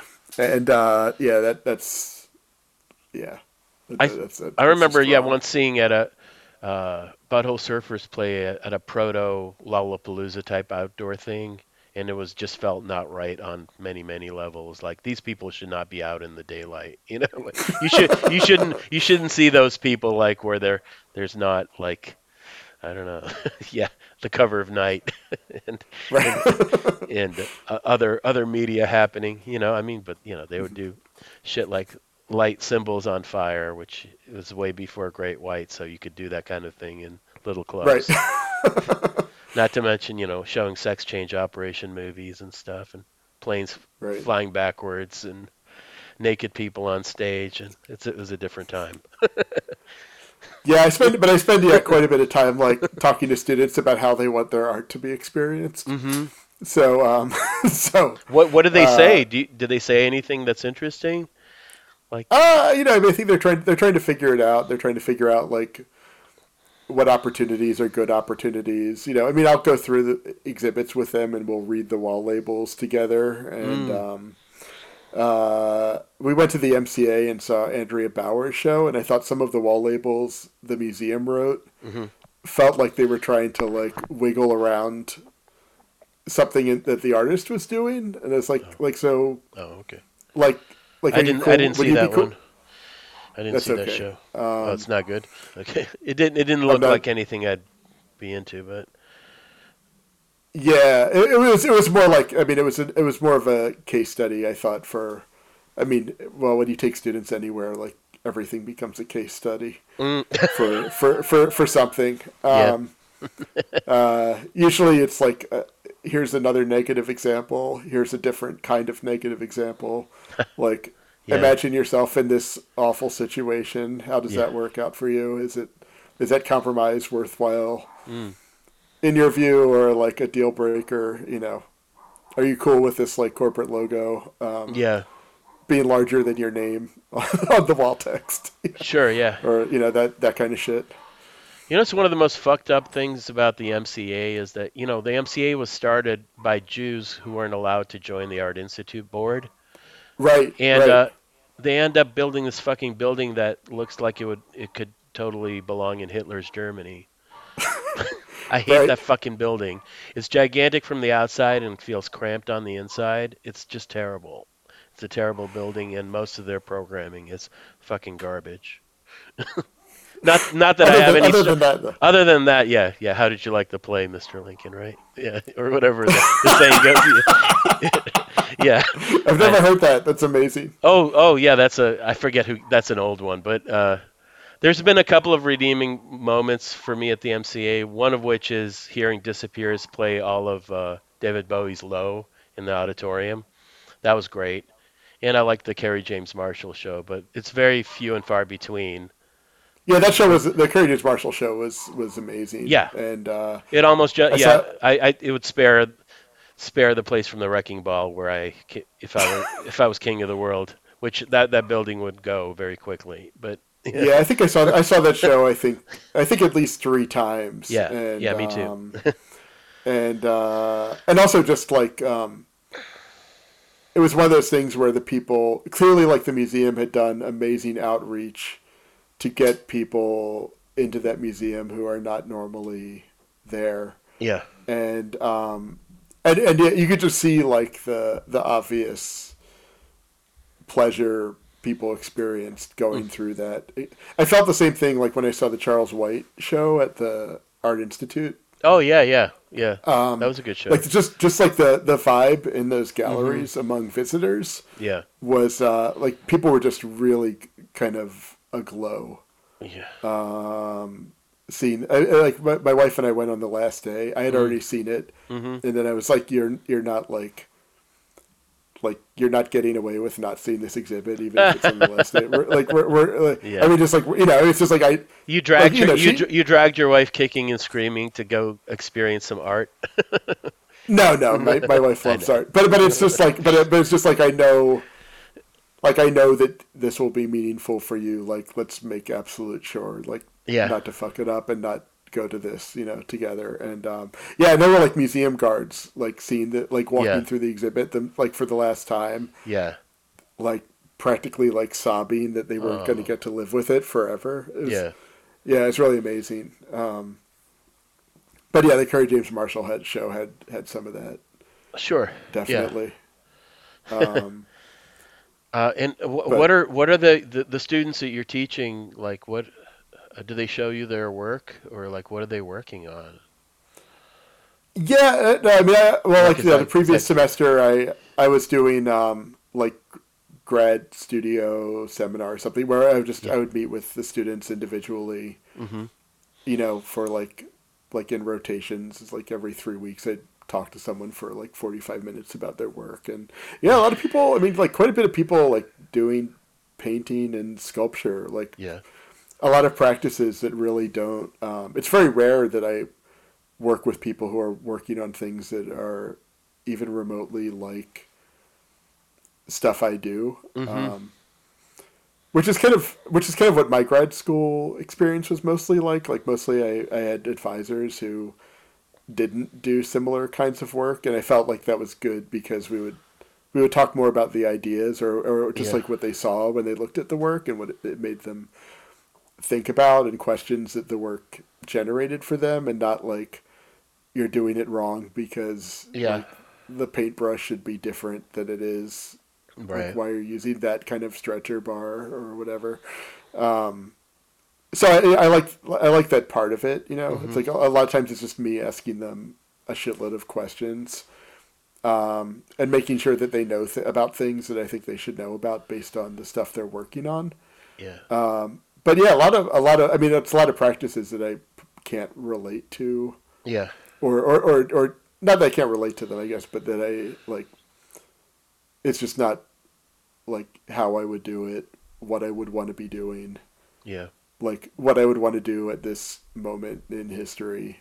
Mm. Um, all of that, like would involve exhibiting in places I don't want to exhibit in, like all Yeah. that kind of stuff. So so yeah, I try to be very open and as useful as I can be, but while knowing that like this is really like outside of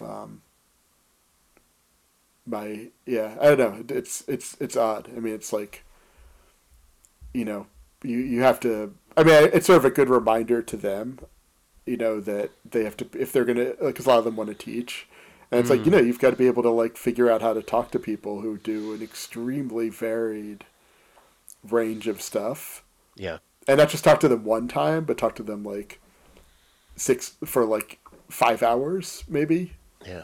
throughout the course of a semester, or possibly more than that if they Yeah. take you more than once. And like you've got to be able to sustain a conversation with people doing really really Well, different see then, yeah, I bet stuff. you're probably a good teacher because there's the other kind of teacher who is trying to basically make little clones of themselves, little baby versions of themselves to run around and to propagate the world with. You know what I mean? Yeah, try to like work on weird enough stuff that like no one no one's gonna do that. I don't know.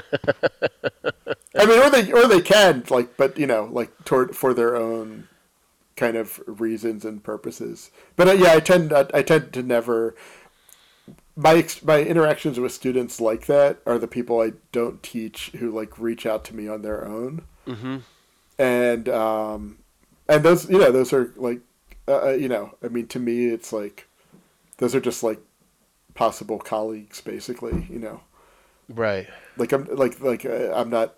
It's just like if someone's interested enough to like have the conversation, like I don't care whether they're 21 or 75. It's. Yeah. I mean, when students organize things, I always sort of try to nudge them in the direction of working with people who are older, including people who are from really different, like multi-generational, Yeah. organizing multi-generational projects. That it's like, yeah, it's cool to like invite your peers, but like invite someone who's younger than you, invite someone who's older than you, invite someone who lives in a different country, like Yeah. try to expand beyond like just doing things with your classmates because they're convenient. Yeah, I mean um, it's bizarre that well now internet kind of encourages this like these tiny closed bubbles and systems where everybody's just echoing back what you believe and what you are instead of trying to stretch and see other people's experiences which yeah I mean I don't know. I already know mine. I'm not that I don't need anybody to like buttress or like echo what I say or what I believe. I want to hear something different. I mhm. want them to tell me I'm full of shit, like that would get my attention a lot quicker than like some like empty compliment or whatever.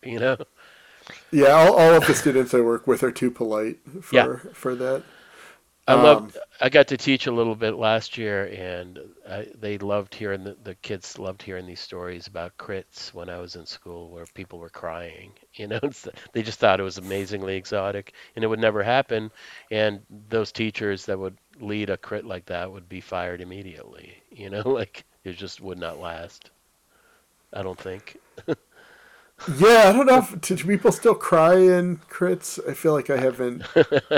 I don't. I don't know. Maybe they were crying on Zoom with their camera off Right. during the pandemic. They would mute themselves and turn the camera off. So nobody could catch them crying. Yeah. Well, or I mean, what's more common is probably they would leave the program because Right. like everyone has so much anxiety right now that I mean, I think like yeah, I think that The programs there are that, a lot of that that are creating the artificial anxiety that doesn't need to be there.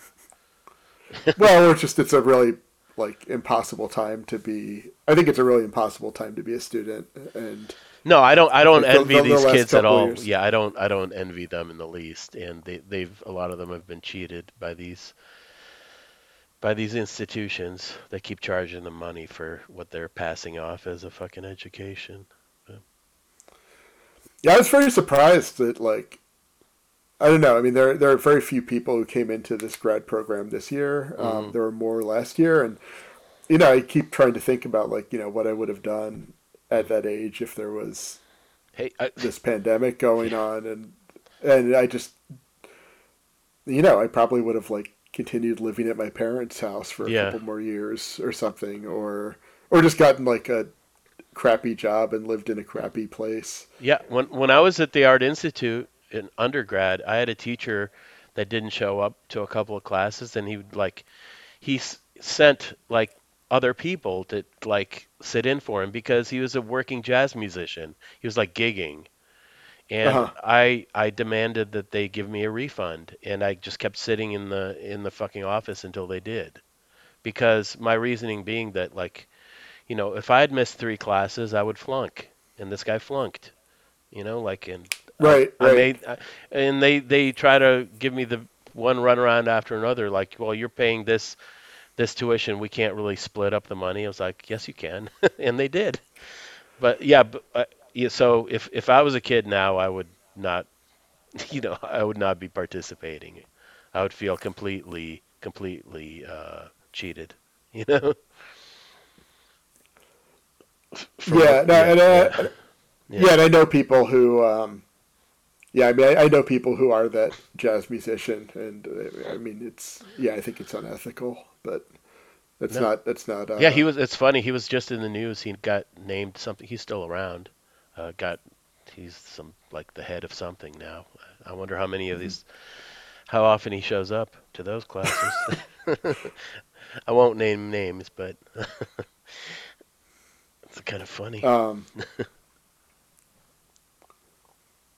yeah, it's been interesting, like trying to like think through with students like how they're going to do their work when like nothing is dependable.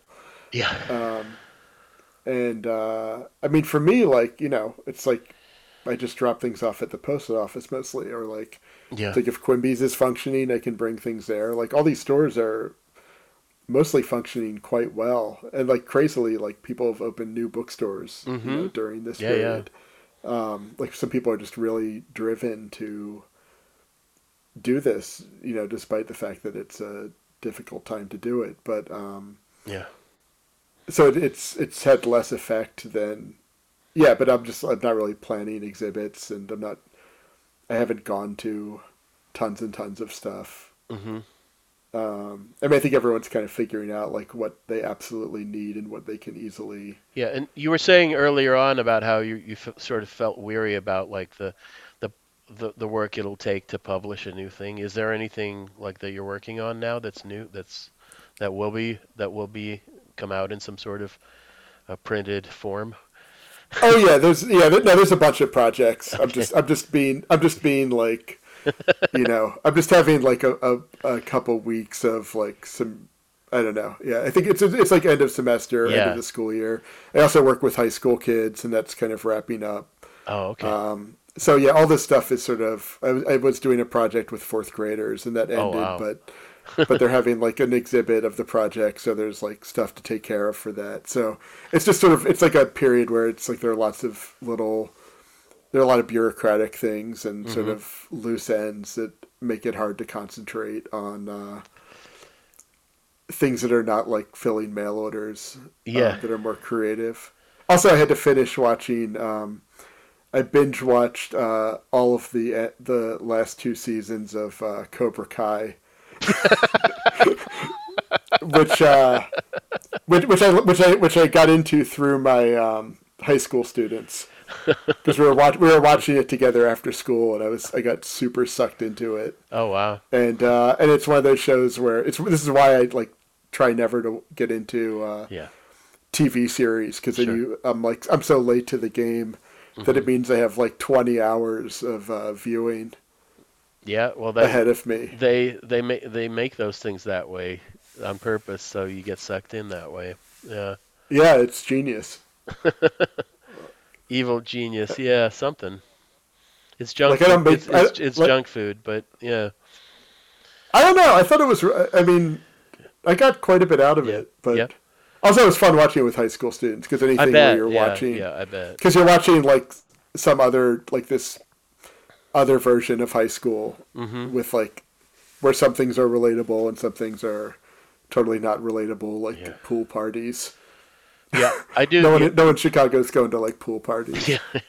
Yeah. I mean, for the past year or so, I've been doing this like twice a month podcast about horror movies with a writer who's she's like 31, I think, and that's been Hmm. really fascinating because all of her frames of reference are so different than mine.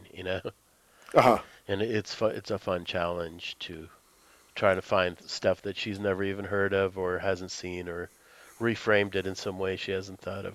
And I learned a lot listening I to was trying her. to watch Evil Dead 2 with the high school kids, but none of the streaming services anyone subscribed to had it. Mm, And I didn't get the DVD for them or something. But because they've all seen like the Sam Raimi Spider-Man movies, yeah, he's done so many superhero movies by now. Yeah. right? But they have no idea about like Hit, the classic shit. yeah. Yeah, we're gonna do our next one. I think we're talking about is Heavenly Creatures, which is a very Oh early yeah, early Peter Jackson movie right, right. before he became shitty. But I mean, I think that's his best movie, but like by far is his best movie, and it's not available on any streamer right now. I assume they're probably going to re-release it at some point. But yeah, right now the only place you can watch it is archive.org. Like, Oh, okay. yeah, you can somebody uploaded it there, you know. So that's Archive.org is amazing. That was yeah, like a big. yeah, I spent a lot of time on there yeah, yeah. They have some when I really was cool teaching stuff. remotely. Mm, I was using it a lot for this artist book class because there's yeah, so many zines yeah. I bet. and publications that people have scanned Mm, beautifully in their yeah, entirety. So it's like, I could send them to Printed Matter's website to look at artist books, and they could see like, 3 or 4 spreads from yeah. various publications. But archive.org, has just all of these complete publications, and it's amazing. Hmm. Hey, let me get some water real quick. We should probably, like, no one's going to listen to all of this, but you editing Uh, it or something. no, I mean let's just let's call it. Let's wrap it up. And then Okay. yeah, I think yeah, you've we've put in the time and Oh Jesus, yeah, it's like over 2 hours. yep, So somebody will listen to it. You're not the long. You're now yeah the second longest one of the one I just posted this morning was with the musician Emmett Kelly, and that was 2.5 hours. I Emmett had started listening to that, and then I went and like walked the dog yeah twice, yeah and realized it was still going. yeah And yeah 2.5 hours. okay, I'm not like I'm against competition. We don't No need to no break the record. no no no we don't. And you should go get some water. But thank you so much for doing this, Mark. I Yeah, appreciate this it was a fun conversation. We covered a lot. amazing range of things that I haven't thought about mostly in a long time, Good, and yeah, I'll let which you is know. cool. I'll let you know when it's up, and so you can tell all your friends and enemies about it. You know. I will do that. Cool. Talk to you soon. Yeah, take care, Dimitri. Thank you. Bye.